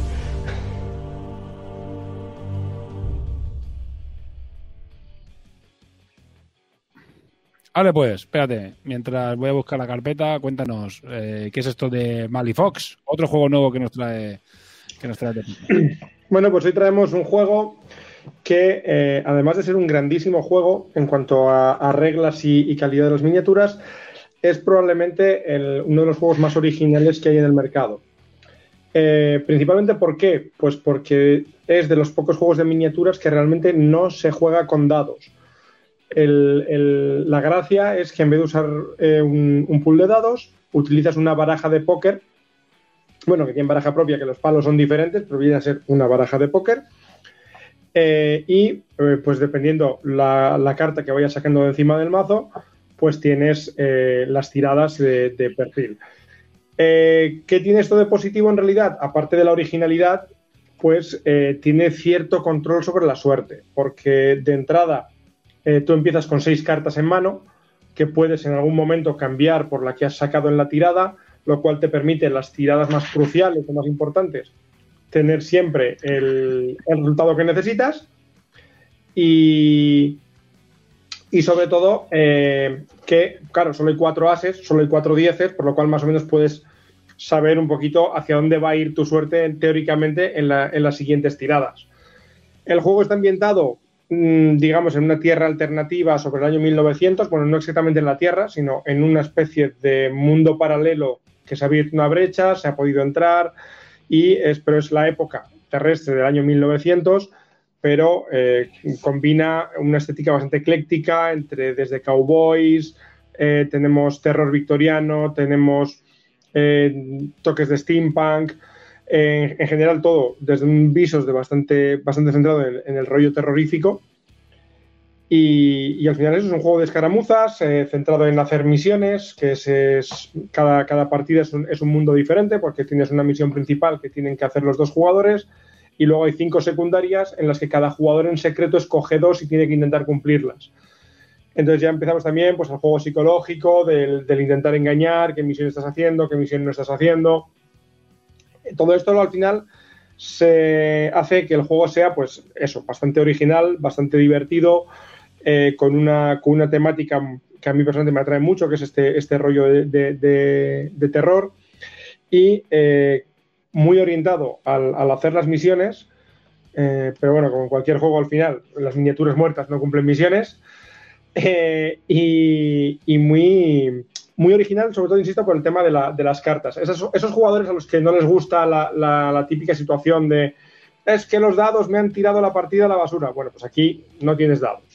Y si te ha tirado la partida a la basura puede llegar a ocurrir porque sí hay un puntito de azar, pero las tiradas importantes te las puedes preparar. Incluso tienes algunos personajes que te pueden permitir robar cartas o coger cartas descartadas y puedes jugar un poquito con tu propia suerte o la del rival. Hay un podcast en español muy bueno, a mí personalmente me gusta mucho el trabajo que están haciendo, que se llama El sótano del Honeypot, para cualquiera que quiera adentrarse un poquito más en el mundillo de Malifox. Es un podcast en castellano en el que ya entran hablan de torneos, hablan de bandas concretas, hablan todo un poquito más ya en profundidad y hacen un grandísimo trabajo que yo lo recomiendo. No sé si alguno queréis añadir alguna cosita, porque yo voy aquí a mi ritmo y suelto toda la chapada y poco más tengo realmente que añadir. Bueno, aquí tuvimos, yo lo moví mucho en la tienda, cuando tenía la tienda mía, pero voy a quitar esto, y Chisco era Hetman, ¿sabes? Porque en las tiendas tenía... el sistema era muy diferente, por ejemplo, al de Wall, que era mucho más... como te diría, mucho más estipulado y mucho más cerrado, y tenías que, cuando querías ser Hetman, un tendero tenía que firmarte un papel como autorizándote y ese Hetman se anclaba a la tienda. O sea, era una cosa muy elaborada, o sea, supongo que igual sería más o menos igual, una cosa muy elaborada, muy cerrada. Los pads de torneo solo podían comprar los Hetman. La verdad es que tenía un sistema muy, muy bien pensado. Y el juego a mí, te diría que es para mí el mejor juego de escaramuzas que hay, para mí. O a nivel de sistema de juego, para mí el mejor juego de escaramuzas que hay. Yo creo que comparto, porque fíjate que yo le doy a todo, pero probablemente es uno de los más activos que tengo. De hecho, ahora mismo tenemos en marcha una campaña narrativa aquí con unos cuantos jugadores y es un juego que a mí me parece muy, muy bien diseñado, muy original, muy bien terminado, muy cuidado. En general, yo de lo mejorcito que he probado sin duda alguna. Nosotros jugamos a segunda edición y jugamos bastante. Bueno, digo, estaba Chisco de Gema y jugamos bastantes torneos. E incluso el juego de rol, que también sacaron un juego de rol que iba con el mismo sistema de cartas. No sé, Chisco, puede añadir más, al final era Gema en él. No, tiene un juego que jugamos bastante, pero al final, poco a poco, pues fue desapareciendo. Digamos, Malifor se convirtió en el juego que todo el mundo tenía y nadie jugaba. Sí. El problema que tiene Malifor en muchos países. En Palma hay un poco de comunidad, tampoco que sea una comunidad muy grande, pero al menos hay el Gema de Palma lo ha ido manteniendo poco a poco y tiene una pequeña comunidad de gente y van haciendo cositas de vez en cuando y quedando para hacer partidas y cosas así. Hay comunidades, Yo sé que hay comunidad, por ejemplo, bastante activa. La gente del podcast que he mencionado están en Galicia. Sé que hay una comunidad muy activa en Madrid. Aquí en el País Vasco tenemos también una comunidad con unos cuantos jugadores. Hay más comunidad. Lo que pasa es que está como muy repartida por el país y sobre todo ahora con el tema del COVID, pues como que ha estado todo muy parado. Mira qué baraja más bonita que tengo guardada. Que me compré, súper guapa. Yo quería destacar también, aparte de las barajas que molan, la baraja, el mismo de barajas el mejor plástico.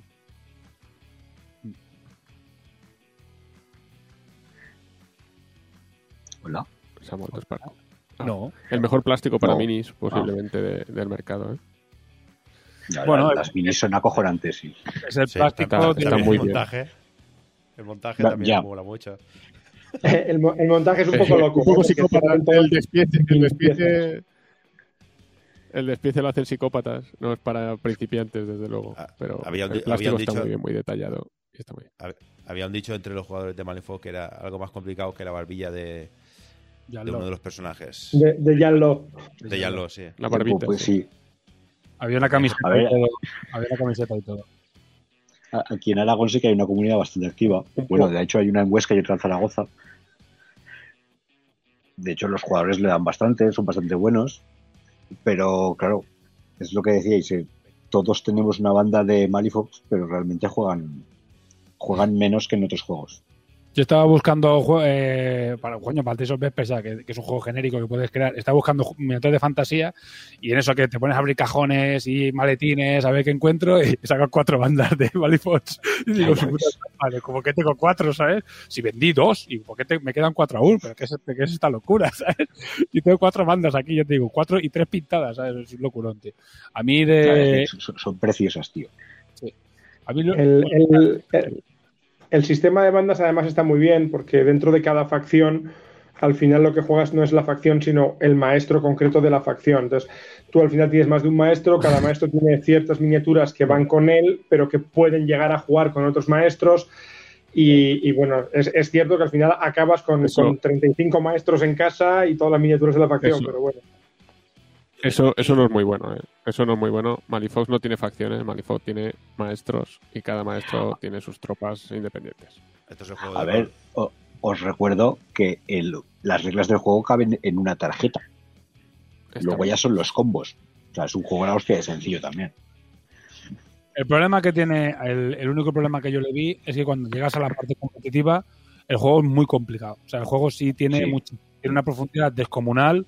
Y como no te sepas el combo, estás muerto. Es que aparte, cuando juegas en nivel competitivo, el gran problema que tenía, menos en segunda, era que llegaba y si no sabías el combo, ya habías perdido la partida. Es que era igual, porque el otro venía, cogía sus secundarias, no sé qué, te hacía el combo, no sé qué, empujo con este, te hago no sé qué, no sé cuánto, y tú decías, ¿qué coño está haciendo? Y de repente habías perdido. Sí, sigue siendo un juego bastante orientado a las combinaciones, pero sí es cierto que en tercera edición han rebajado mucho el tema ese del combo asesino que te tienes que saber. Ahora sigue habiendo mucha combinación, las bandas siguen teniendo pues sus propias sinergias y al final si no juegas con cosas con cierta sinergia no vas a poder, digamos, competir cuando hablamos ya de entorno competitivo, pero no está hasta el punto ese tan extremo de decir, como había en segunda edición, no, mira, es que este es el combo y esto es lo que hay que hacer. Bueno, lo han simplificado en ese aspecto un poquito más y en mi parecer lo han mejorado bastante. Yo me acuerdo de Malifox que decíamos, a ver, el juego está equilibrado, como todo está rotísimo, pues está equilibrado. Porque si todo está roto, está equilibrado. Vaya tela. ¿Qué opinas, haz de picas de cómo han gestionado el paso a tercera edición? Bueno, yo he sido bastante crítico con ese paso a tercera edición, pero probablemente porque la facción que yo llevo jugando desde primera edición ha sufrido un cambio bastante radical en su personalidad. Pero en general yo creo que el paso ha sido bueno. Desde el punto de vista de reglas, me parece que hicieron un buen trabajo, simplificando algunas cosas y evitando pues algunos de los combos más bestias, que haya combinación, pero que sean eso, pequeñas combinaciones que te den pluses, no que sean combos totalmente rotos que arrasan la partida. En el tema trasfondo, bueno, pues ha habido ahí un poquito más de polémica porque algunos maestros por el avance de la historia salían un poquito de lo que es el entorno competitivo, no eran jugables en torneos, pero yo creo que la solución que encontraron era bastante buena. Básicamente lo que han hecho es los maestros que en la historia han muerto o están fuera de juego por alguna razón no son jugables en torneos. Estos maestros han quedado fuera por resultados de torneos en los que se hacían luego votaciones y demás. Y lo que han hecho es, sí, te han sacado las reglas para que los puedas seguir jugando, les han sacado igual que cualquier otro maestro, pero simplemente es en torneos, solo si el organizador del torneo lo decide, se pueden jugar. La baraja de la mano del hombre muerto, ¿no? Eso es. Bueno, y después que se ve que hubo problemas aparte de muchos problemas de distribución, problemas de las barajas que tenías que tener para actualizar y que eso también generó fuera de Estados Unidos bastante lío. Hubo el problema con el tema de los perfiles de las miniaturas, vienen cada una en su tarjeta. Entonces, en el paso de edición, si tú tenías la edición anterior, tenías que conseguir las cartas nuevas, pero salieron unas ediciones limitadas que han sido difíciles de conseguir, se agotaron enseguida, hay gente que no las ha conseguido. Pero esto también tiene una solución muy sencilla. Primero, porque ellos han puesto una aplicación que no solamente tienes ahí todas las reglas, sino que tienes todas las tarjetas de todas las facciones disponibles dentro de la propia aplicación, lo cual además es muy cómodo, porque si tienen que erratear o faquear alguna cosa, solo lo tienen que cambiar directamente en la aplicación. Y luego además, porque tienen una web asociada directamente a la que tú puedes comprar cualquier tarjeta por 50 céntimos y entonces haces un pedido de 20 tarjetas, te dejas, pues eso, 10 euros y tienes ya actualizado todo lo que necesites. Ah, bueno, está bien. No, muy elegante. ¿Eh? No sabes. Yo me quedé buscando tarjetas. Las tengo en PDF. Sí, básicamente yo igual. Bueno, están disponibles en PDF y en la aplicación, pero bueno, si queréis os doy luego el link a la web concreta esta, que las venden por 50 céntimos. Nos comentó el Hetman de Palma, me parece que es, a nosotros en el honor a Critika, preguntando si había gente de comunidad que tuviese comunidad. Bueno, si nos escucha el programa, el Back en Manacor, llegamos a ver 10 o 12 personas con bandas, y que yo creo que es el típico juego que la gente, que es un poco veterano en Wargame, en algún momento ha caído en Malifox, ¿sabes? Porque eso, como juego es un juegazo, o sea, es indispensable, miniaturones, juegazo, porque es un juegazo. Yo digo, a mí a nivel de regla me parece el mejor juego de escaramuzas que hay, por la baraja y por cómo está hecho el juego. Al menos en segunda me parecía un juegazo, ¿sabes? Y lo único era que después cuando dabas el salto competitivo, en el momento que había un señor que se lo sabía todo un poco mejor que los demás, es que era imbatible. Pero de relax, nosotros de relax jugábamos muy guay y jugamos narrativo y jugamos un montón de cosas y es un juegazo de cojones. La verdad es que sí. Pero también hay mucha gente que esto que se llama fantasía americana, es que los americanos como no tienen fantasía, no tienen historia antigua, pues directamente se la inventan toda, ¿sabes? Y tienen una mezcladiza de allí de movidas raras, de cosas del oeste y cosas así. Pues esa es su fantasía. Y esa fantasía americana, pues hay mucha gente a la que no le llama la atención. Pero si te gusta, es un juegazo. Bueno, dentro de lo que es la fantasía americana, lo que ha hecho Malifox muy bien es que tiene bandas tan variadas y tan diferentes entre sí que es muy difícil que no haya al menos una que te guste. Porque a mí me gustan los vaqueros. Bueno, los vaqueros no me gustan, pero mira, el tema victoriano sí que me va. No, a mí de eso tampoco, pero ojo, mira esa banda de bichos terroríficos así en plan demonios, o esos japoneses samuráis, porque también los hay, o ninjas, o gremlins locos, o no sé, algo encuentras al final. Hay tanta variedad de bandas. Ahora mismo no recuerdo el último recuento de maestros que había, pero andaba ya por encima de 25. Probablemente andará cerca de 30, creo que eran 5 o 6 por facción, ahora mismo estaban, sí, ahí andará, y entonces es muy difícil no encontrar uno que no te llame la atención la banda. Sí. Las victorias. Son muy bonitas, las miniaturas de las victorias son preciosas. Las Vikis. Cuando tuve la tienda estaban agotadas. Y cuando llegaron, porque la única tienda que movía Malifaux era Bakunin, y creo que vendí 17 o 18 cajas, sin exagerar. Y, o sea, así como llegaron, pedí todas las que tenía de acá disponibles, o sea, todas las que pude, las que me dejaron, y como llegaron, se vendieron, pero es que me duraron 2 días. ¿Sabes? 17 o 18 cajas, una pasada las victorias, eran súper, o sea, es que son miniaturones. Tiene auténticos miniaturones. Por cierto, ¿quiénes han muerto? Pues muerto teóricamente está Nicodemo, que supuestamente su alma está metida en una piedra de alma. Está desaparecido Collodi. Collodi no. Collodi está desaparecido, no se sabe qué ha sido de él. De hecho, ya dijeron que puede ocurrir que algún personaje que esté en el Dead Man's Hand pueda llegar a volver en algún momento. Collodi no se sabe qué ha pasado con él, se sabe que está desaparecido.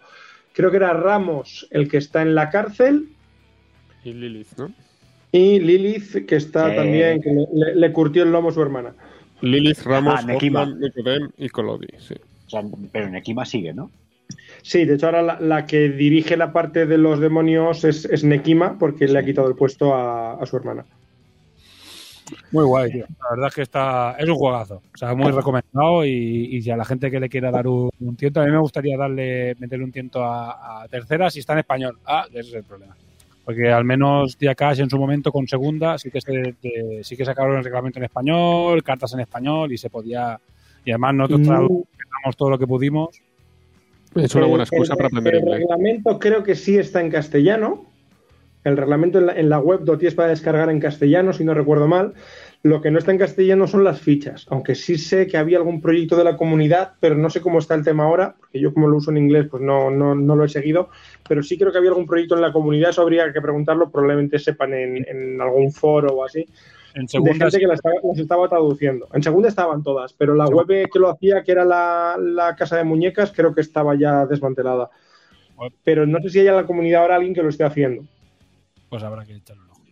Bueno, pues ya está. Dani, tú no vives en España, pero lo que vive en España nos gusta jugar nuestros juegos en nuestro idioma mater. Es lo que hay. No, pero es una buena excusa para aprender inglés, no es tan complicado. Vas a tener ahí. No necesito excusa para aprender inglés, necesito tiempo. Nombres de ataque. El reglamento está en castellano, sé que no hay excusa. Y ganas. Sí, pero sobre todo tiempo. Bueno, la motivación es importante. No, sí, a mí no me faltan, sí, pero es que hay que ponerse, es difícil. Bueno, a mí laboralmente me interesa mucho, pero es lo que hay. Venga, pues ya está. Pues dicho esto, en Malifaux podemos estar hablando bastante rato porque la verdad que es un juego enorme, ¿no? O sea, hay que decir que es uno de los juegos de escala. Bueno, que es uno de los juegos más grandes del mundo a nivel de Weird. Es una empresa de las más tochas. Creo que incluso un poquito más grande que Corvus Belli. O sea, para que veáis una comparativa de tamaños o de facturación, creo que factura más que Corvus. Así que parece que no, pero es enorme. Weird es como Private Press o estas empresas son muy tochas dentro del mundillo. Claro, evidentemente, Workshop está año en luz. Pero en la segunda división, juegan su propia liga, pero en segunda división están ahí Wii, Private Press, Corvus y alguna más que están por ahí, Mantic seguramente, porque quieras o no, tiene muchísimos juegos y tal. Sí, ya no voy a sacar a Chisco, pero hay mucha gente que juega sus juegos. Así que seguramente son las empresas más tochas del mundo de los Wargames en esa segunda. Bueno, hay gente que no valora tanto la mini, valora más el reglamento, el juego o la comunidad. Cuidado que kilos de plástico. Malifaux empezó con minis bastante flojitas. Sí, pero Mantic no ha salido de eso, ¿eh? Bueno, igual cambia. Bueno, venga, no nos empezamos a hacer más enemigos. Somos muchos. Bueno, venga, suelto rápido mi turra de yokai y ya liquidamos.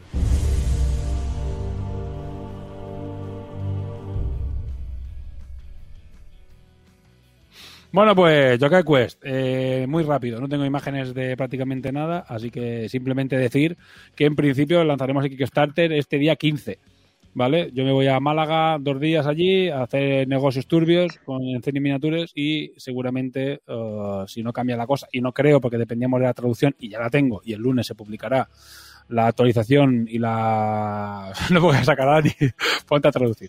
Se publicará la actualización con los 2 reglamentos en español y en inglés y con todos los datos ya del lanzamiento de la campaña. A mí siempre me gusta intentar dar la máxima turra durante el máximo tiempo posible, a ver que la gente hubiese tenido el reglamento 2 meses antes, pero bueno.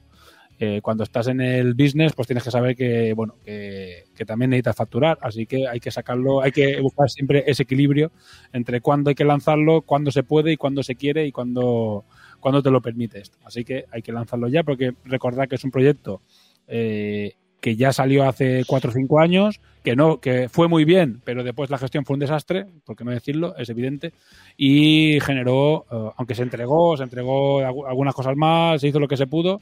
Se luchó contra Olía a Hirokue 25 aniversario, pero se entregó, la gente tiene sus juegos. La verdad es que en general la calidad muy bien, la miniatura de puta madre, el reglamento un desastre y por eso se ha hecho esta segunda edición totalmente revisada, totalmente hecho de cero, partiendo de cero y deconstruyendo el juego y reconstruyéndolo en un juego totalmente nuevo. Y decir que la empresa palmó un pastizal inmenso y lo que se intenta con esto es recuperar de la mejor manera posible. Así que bueno, pues hay que lanzarlo ya porque se siguen haciendo gastos y sigue pasando el tiempo y hay que lanzarlo. Así que bueno, se lanzará, el reglamento está totalmente acabado. Hay gente que lo ha podido probar, Corneja, por ejemplo, no ha estado en el testing del desarrollo de la parte de probar el juego en sí. Nosotros en el club, Chico, también lo ha probado. Hemos jugado incluso cosas que tú no has probado, Corneja, la campaña y cosas que hemos jugado ya en el club. Lo que hay. Y tendréis disponible a partir del lunes el reglamento, que el reglamento será gratuito, incluso cuando se publique después de Kickstarter la campaña, todo en PDF será gratuito, es descargable para todos los backers y a partir y el Kickstarter se hace para vender las copias que quedan en el almacén a un precio de puta madre. Va a haber un early bird, no os puedo adelantar el precio porque eso seguramente no lo decidamos hasta que nos sentemos el día 15 y lo hablemos y se ponga en el Kickstarter cuál es el precio final del pledge, pero seguramente andará el pledge sobre unos 125 más o menos, incluyéndolo todo, es decir, el core más las 2 expansiones más los gatos, con lo cual serán más de 100 miniaturas y son 3 expansiones, un montón, una cantidad inmensa de material. Por 125 y habrá un early bird que valdrá un poco menos, 120, 119, 118, algo así. Pues las primeras 48 horas o 72 horas lo podéis conseguir un poquito más barato. Y vendrá incluido el nuevo reglamento físico, es decir, impreso, en 2 libretos. Uno con el reglamento, que son 64 páginas, y otro con la campaña, que serán más de 80. Pues ya llevamos bastantes páginas y pinta esto que huele, que van a ser bastantes páginas de campaña. Así que bueno, muy bien. Y para el que le interese y quiera tener el reglamento físico, que diga, bueno, yo prefiero tenerlo físico porque no quiero consultarlo en la tablet o porque me gusta tenerlo físico, lo podréis conseguir físico. El precio tampoco lo sé, no llegará a 20 euros, ya os lo digo ya, incluso los 2 libretos no creo que lleguen a 20 euros porque estamos ajustando al máximo, se está ajustando al máximo el precio y vendrá todo, tanto un pledge como el otro vendrán con una miniatura exclusiva y la miniatura no la tengo pintada, la está pintando Chisco, acaba Chisco. A ver, cuando Chisco ya la acabará, a ver si está antes de la campaña, lo que puedo enseñaros es el render, que esta es la miniatura, que es un crossover con la miniatura chibi que se hizo para es la ninja de Takure convertida en miniatura chibi de Yokai Quest y que será la tercera skin, porque los 2 gatos son skins, un skin para los Bushi y un skin para los Senin, que son los magos y los guerreros, y esta servirá como skin de los Shinobi, que son digamos, los Ranged, los que disparan de lejos. Así que pues ya tendréis los tres skins para que podáis tener más variedad. Como no hay suficientes héroes, que vienen 10, pues para que tengáis más héroes aún, para elegir. Así que bueno, te digo, no doy mucha turra más, va a haber un poco más de turra en el... Bueno, ya están también los polacos, o sea, los polacos, ese señor de... Bueno, no voy a poner comentarios igual. No sé que diga algo en inglés muy turbio. Pues básicamente eso es Yokai Quest. Daremos más información. El lunes se publicará la actualización y después ya estos 15 días va a haber pues mucha publicidad, mucha turra, o al menos toda la posible, y a ver si conseguimos fundar y lanzar este proyecto que encima será una entrega súper corta porque no hay que pedir nada a ningún sitio. Básicamente es acabar el reglamento, se abrirá el Pledge, o sea, se abrirá el Pledge Manager un mes después, 2 meses de Pledge Manager, después de Pledge Manager mandar a imprenta, traducción imprenta, y en el momento que está traducido, mandar a imprenta, y en cuanto lleguen los jueguecitos, mandar a los bakers, así que a los backers. Así que van a ser 4 o 5 meses, 6 meses, depende de la traducción un poquito. Pues ya está. Bueno, pues chicos, nada más. Pasamos a... Ya he dado mi turra de mis cosas. Hoy no me he enredado con lo mío. Así que vamos con lo siguiente, que es la sección de Patreons, que creo que tengo... Parece que tengo aquí una cuña. No tengo cuña, así que baila genérica.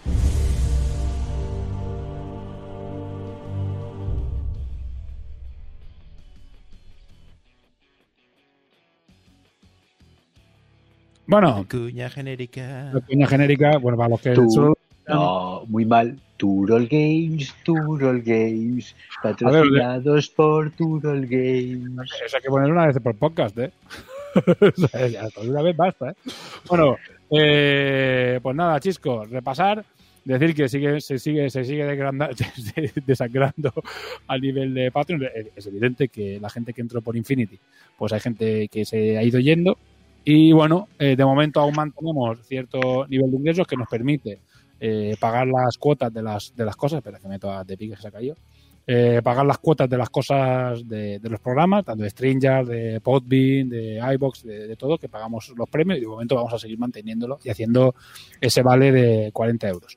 El tiempo que se pueda mantener, el momento que bajemos ya de según qué cantidades, pues ya a lo mejor ya no lo podemos mantener. O habrá que tirar de sponsors, que entonces veremos a ver si a base de 2 o 3 sponsors podemos seguir regalando cosas, aunque bajen los Patreon, que es nuestra intención, y por eso estamos buscando más sponsors. Para, aunque bajen las cuotas, bajen los Patreons, podéis seguir regalando cosas todos los meses. Así que bueno, Chisco, haz tu repaso de los Patreons actuales.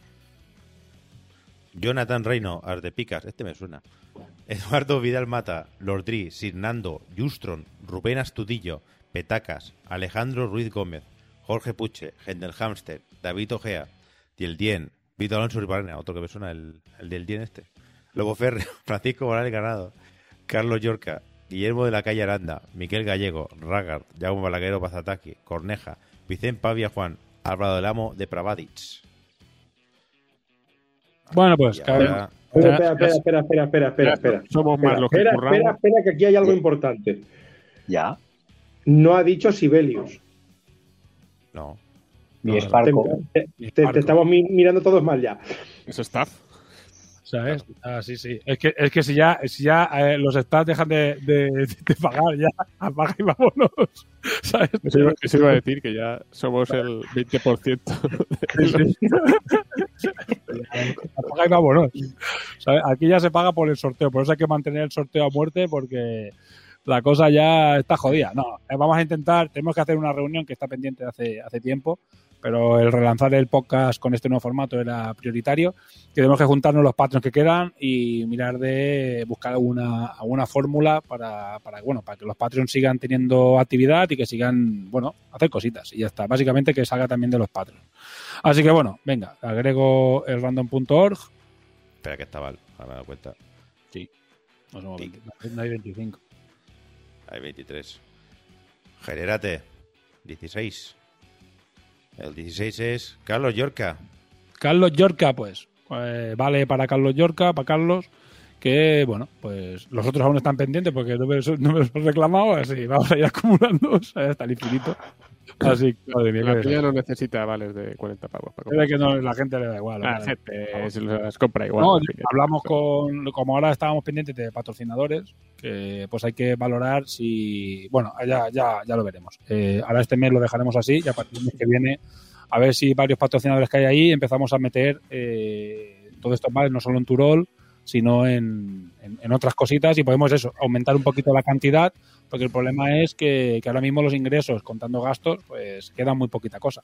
Así que necesitamos patrocinadores para poder ir apañando. Y bueno, habiendo aumentado muchísimo las escuchas, porque casi hemos duplicado lo de los últimos programas. El último programa es una locura, pero el último programa fue el último de la era infinitera. Sí tuvimos mucho, pero si ves los anteriores, la verdad es que estaban muy caídos. Y ahora parece que ha vuelto a recuperarse. A ver si a base de eso entra gentecita y le sigue gustando el formato. Tenemos más feedback que nunca, más escuchas que hace mucho tiempo. Así que bueno, a ver si se revitaliza un poco el podcast y bueno, y volvemos un poco a estar en el candelero, ¿no? O como se diga. Yo creo que nos falta buscarnos más enemigos para que la gente nos apoye, ¿eh? Sí, pues bueno, en buscar los enemigos no hace falta, no necesitamos ayuda de nadie, ¿eh? O sea, nosotros mismos ya somos los cracks, ¿sabes? De hecho, nos mordemos bastante la lengua de momento, sí. Sí, de momento sí. A ver qué pasa, porque también ahora la ventaja es que ya no somos mono de esto. Ahora ya, si alguien se enfada, pues dejamos de hablar de él y tiramos con lo que nos quede, ¿sabes? Que hay muchos juegos. No somos monógamos ya. Tú lo eras, señor. Ya. Tú lo eras. Bueno, pues ya está. Venga, antes de meternos en más fregados, pues nada, vamos a ver si tenéis alguna recomendación, como siempre, alguna recomendación de algo que estéis leyendo, escuchando o viendo o lo que sea, antes de la despedida, pues hay alguna cosa que queráis comentar. Venga, alguien. ¿No? Yo. Venga. Dani, ¿qué es Bakers o Backers?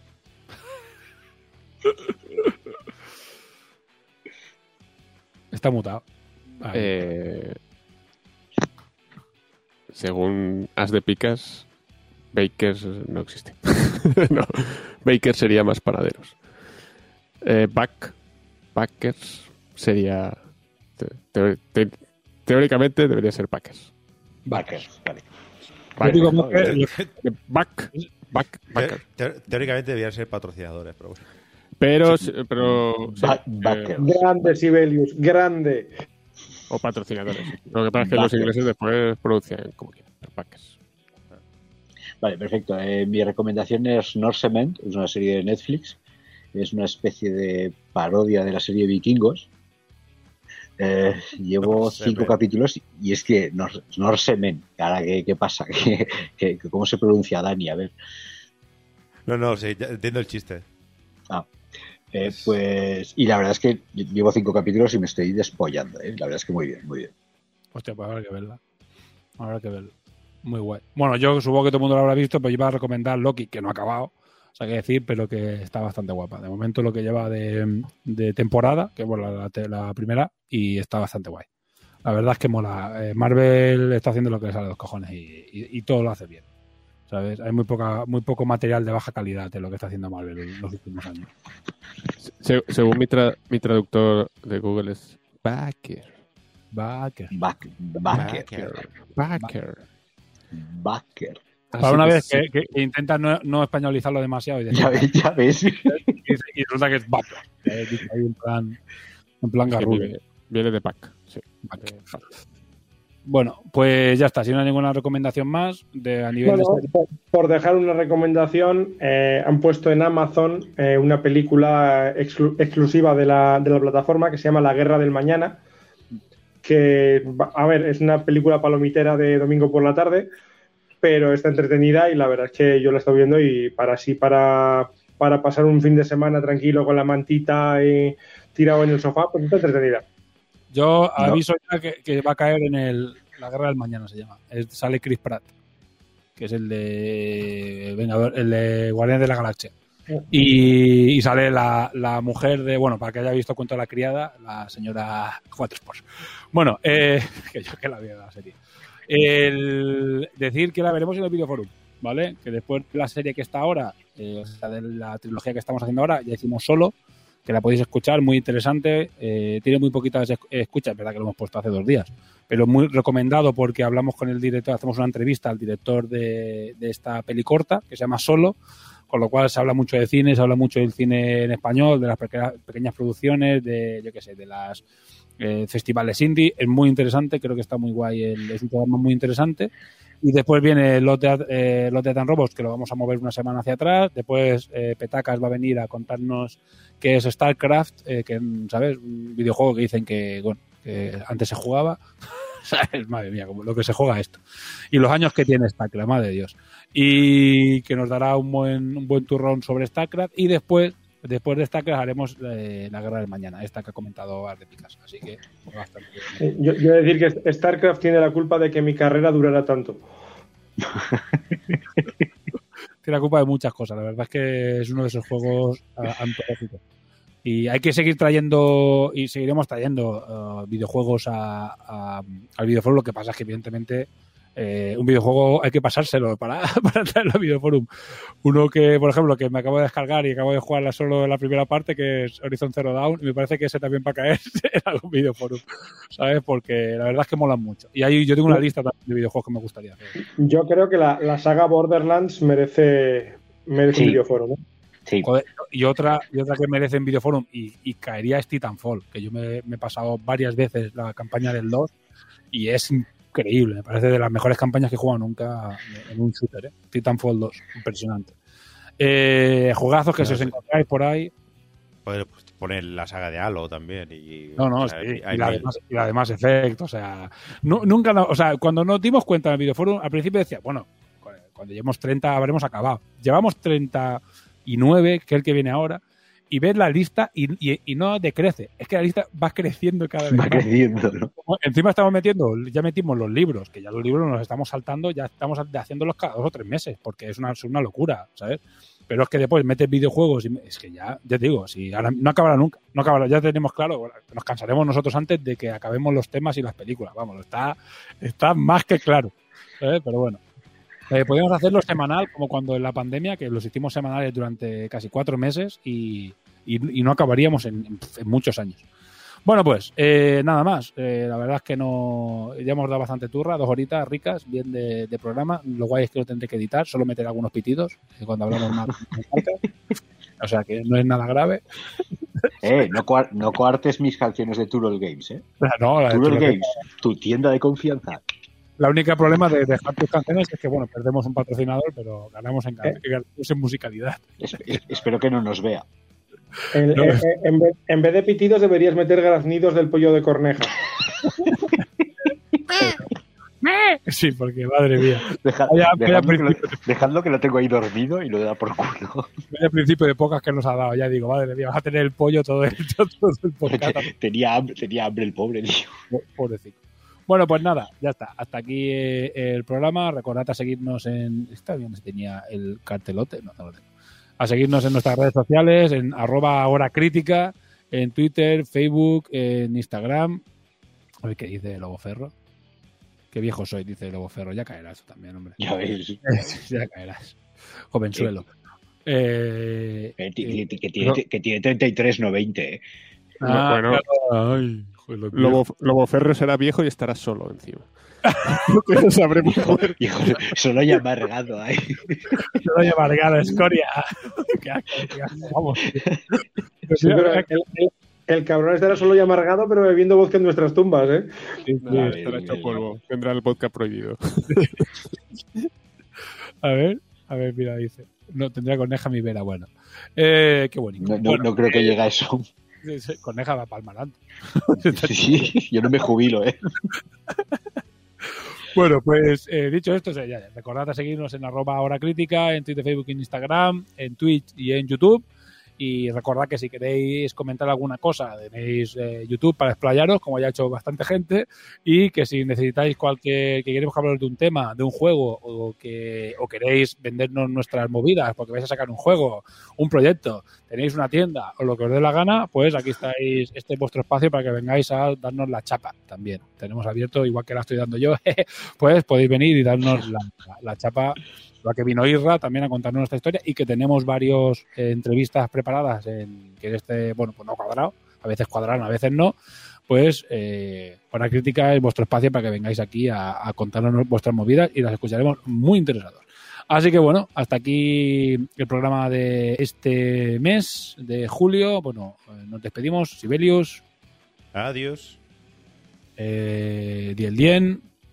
Hasta el mes que viene. Corneja. Bye. Ardepicas. Bueno, no es Ardepicas, es el pollo de Corneja. Ha ido asesinado Ardepicas. Y el día ha dicho hasta el mes que viene, pero nos vemos en nada porque tenemos también Patreon City la semana que viene.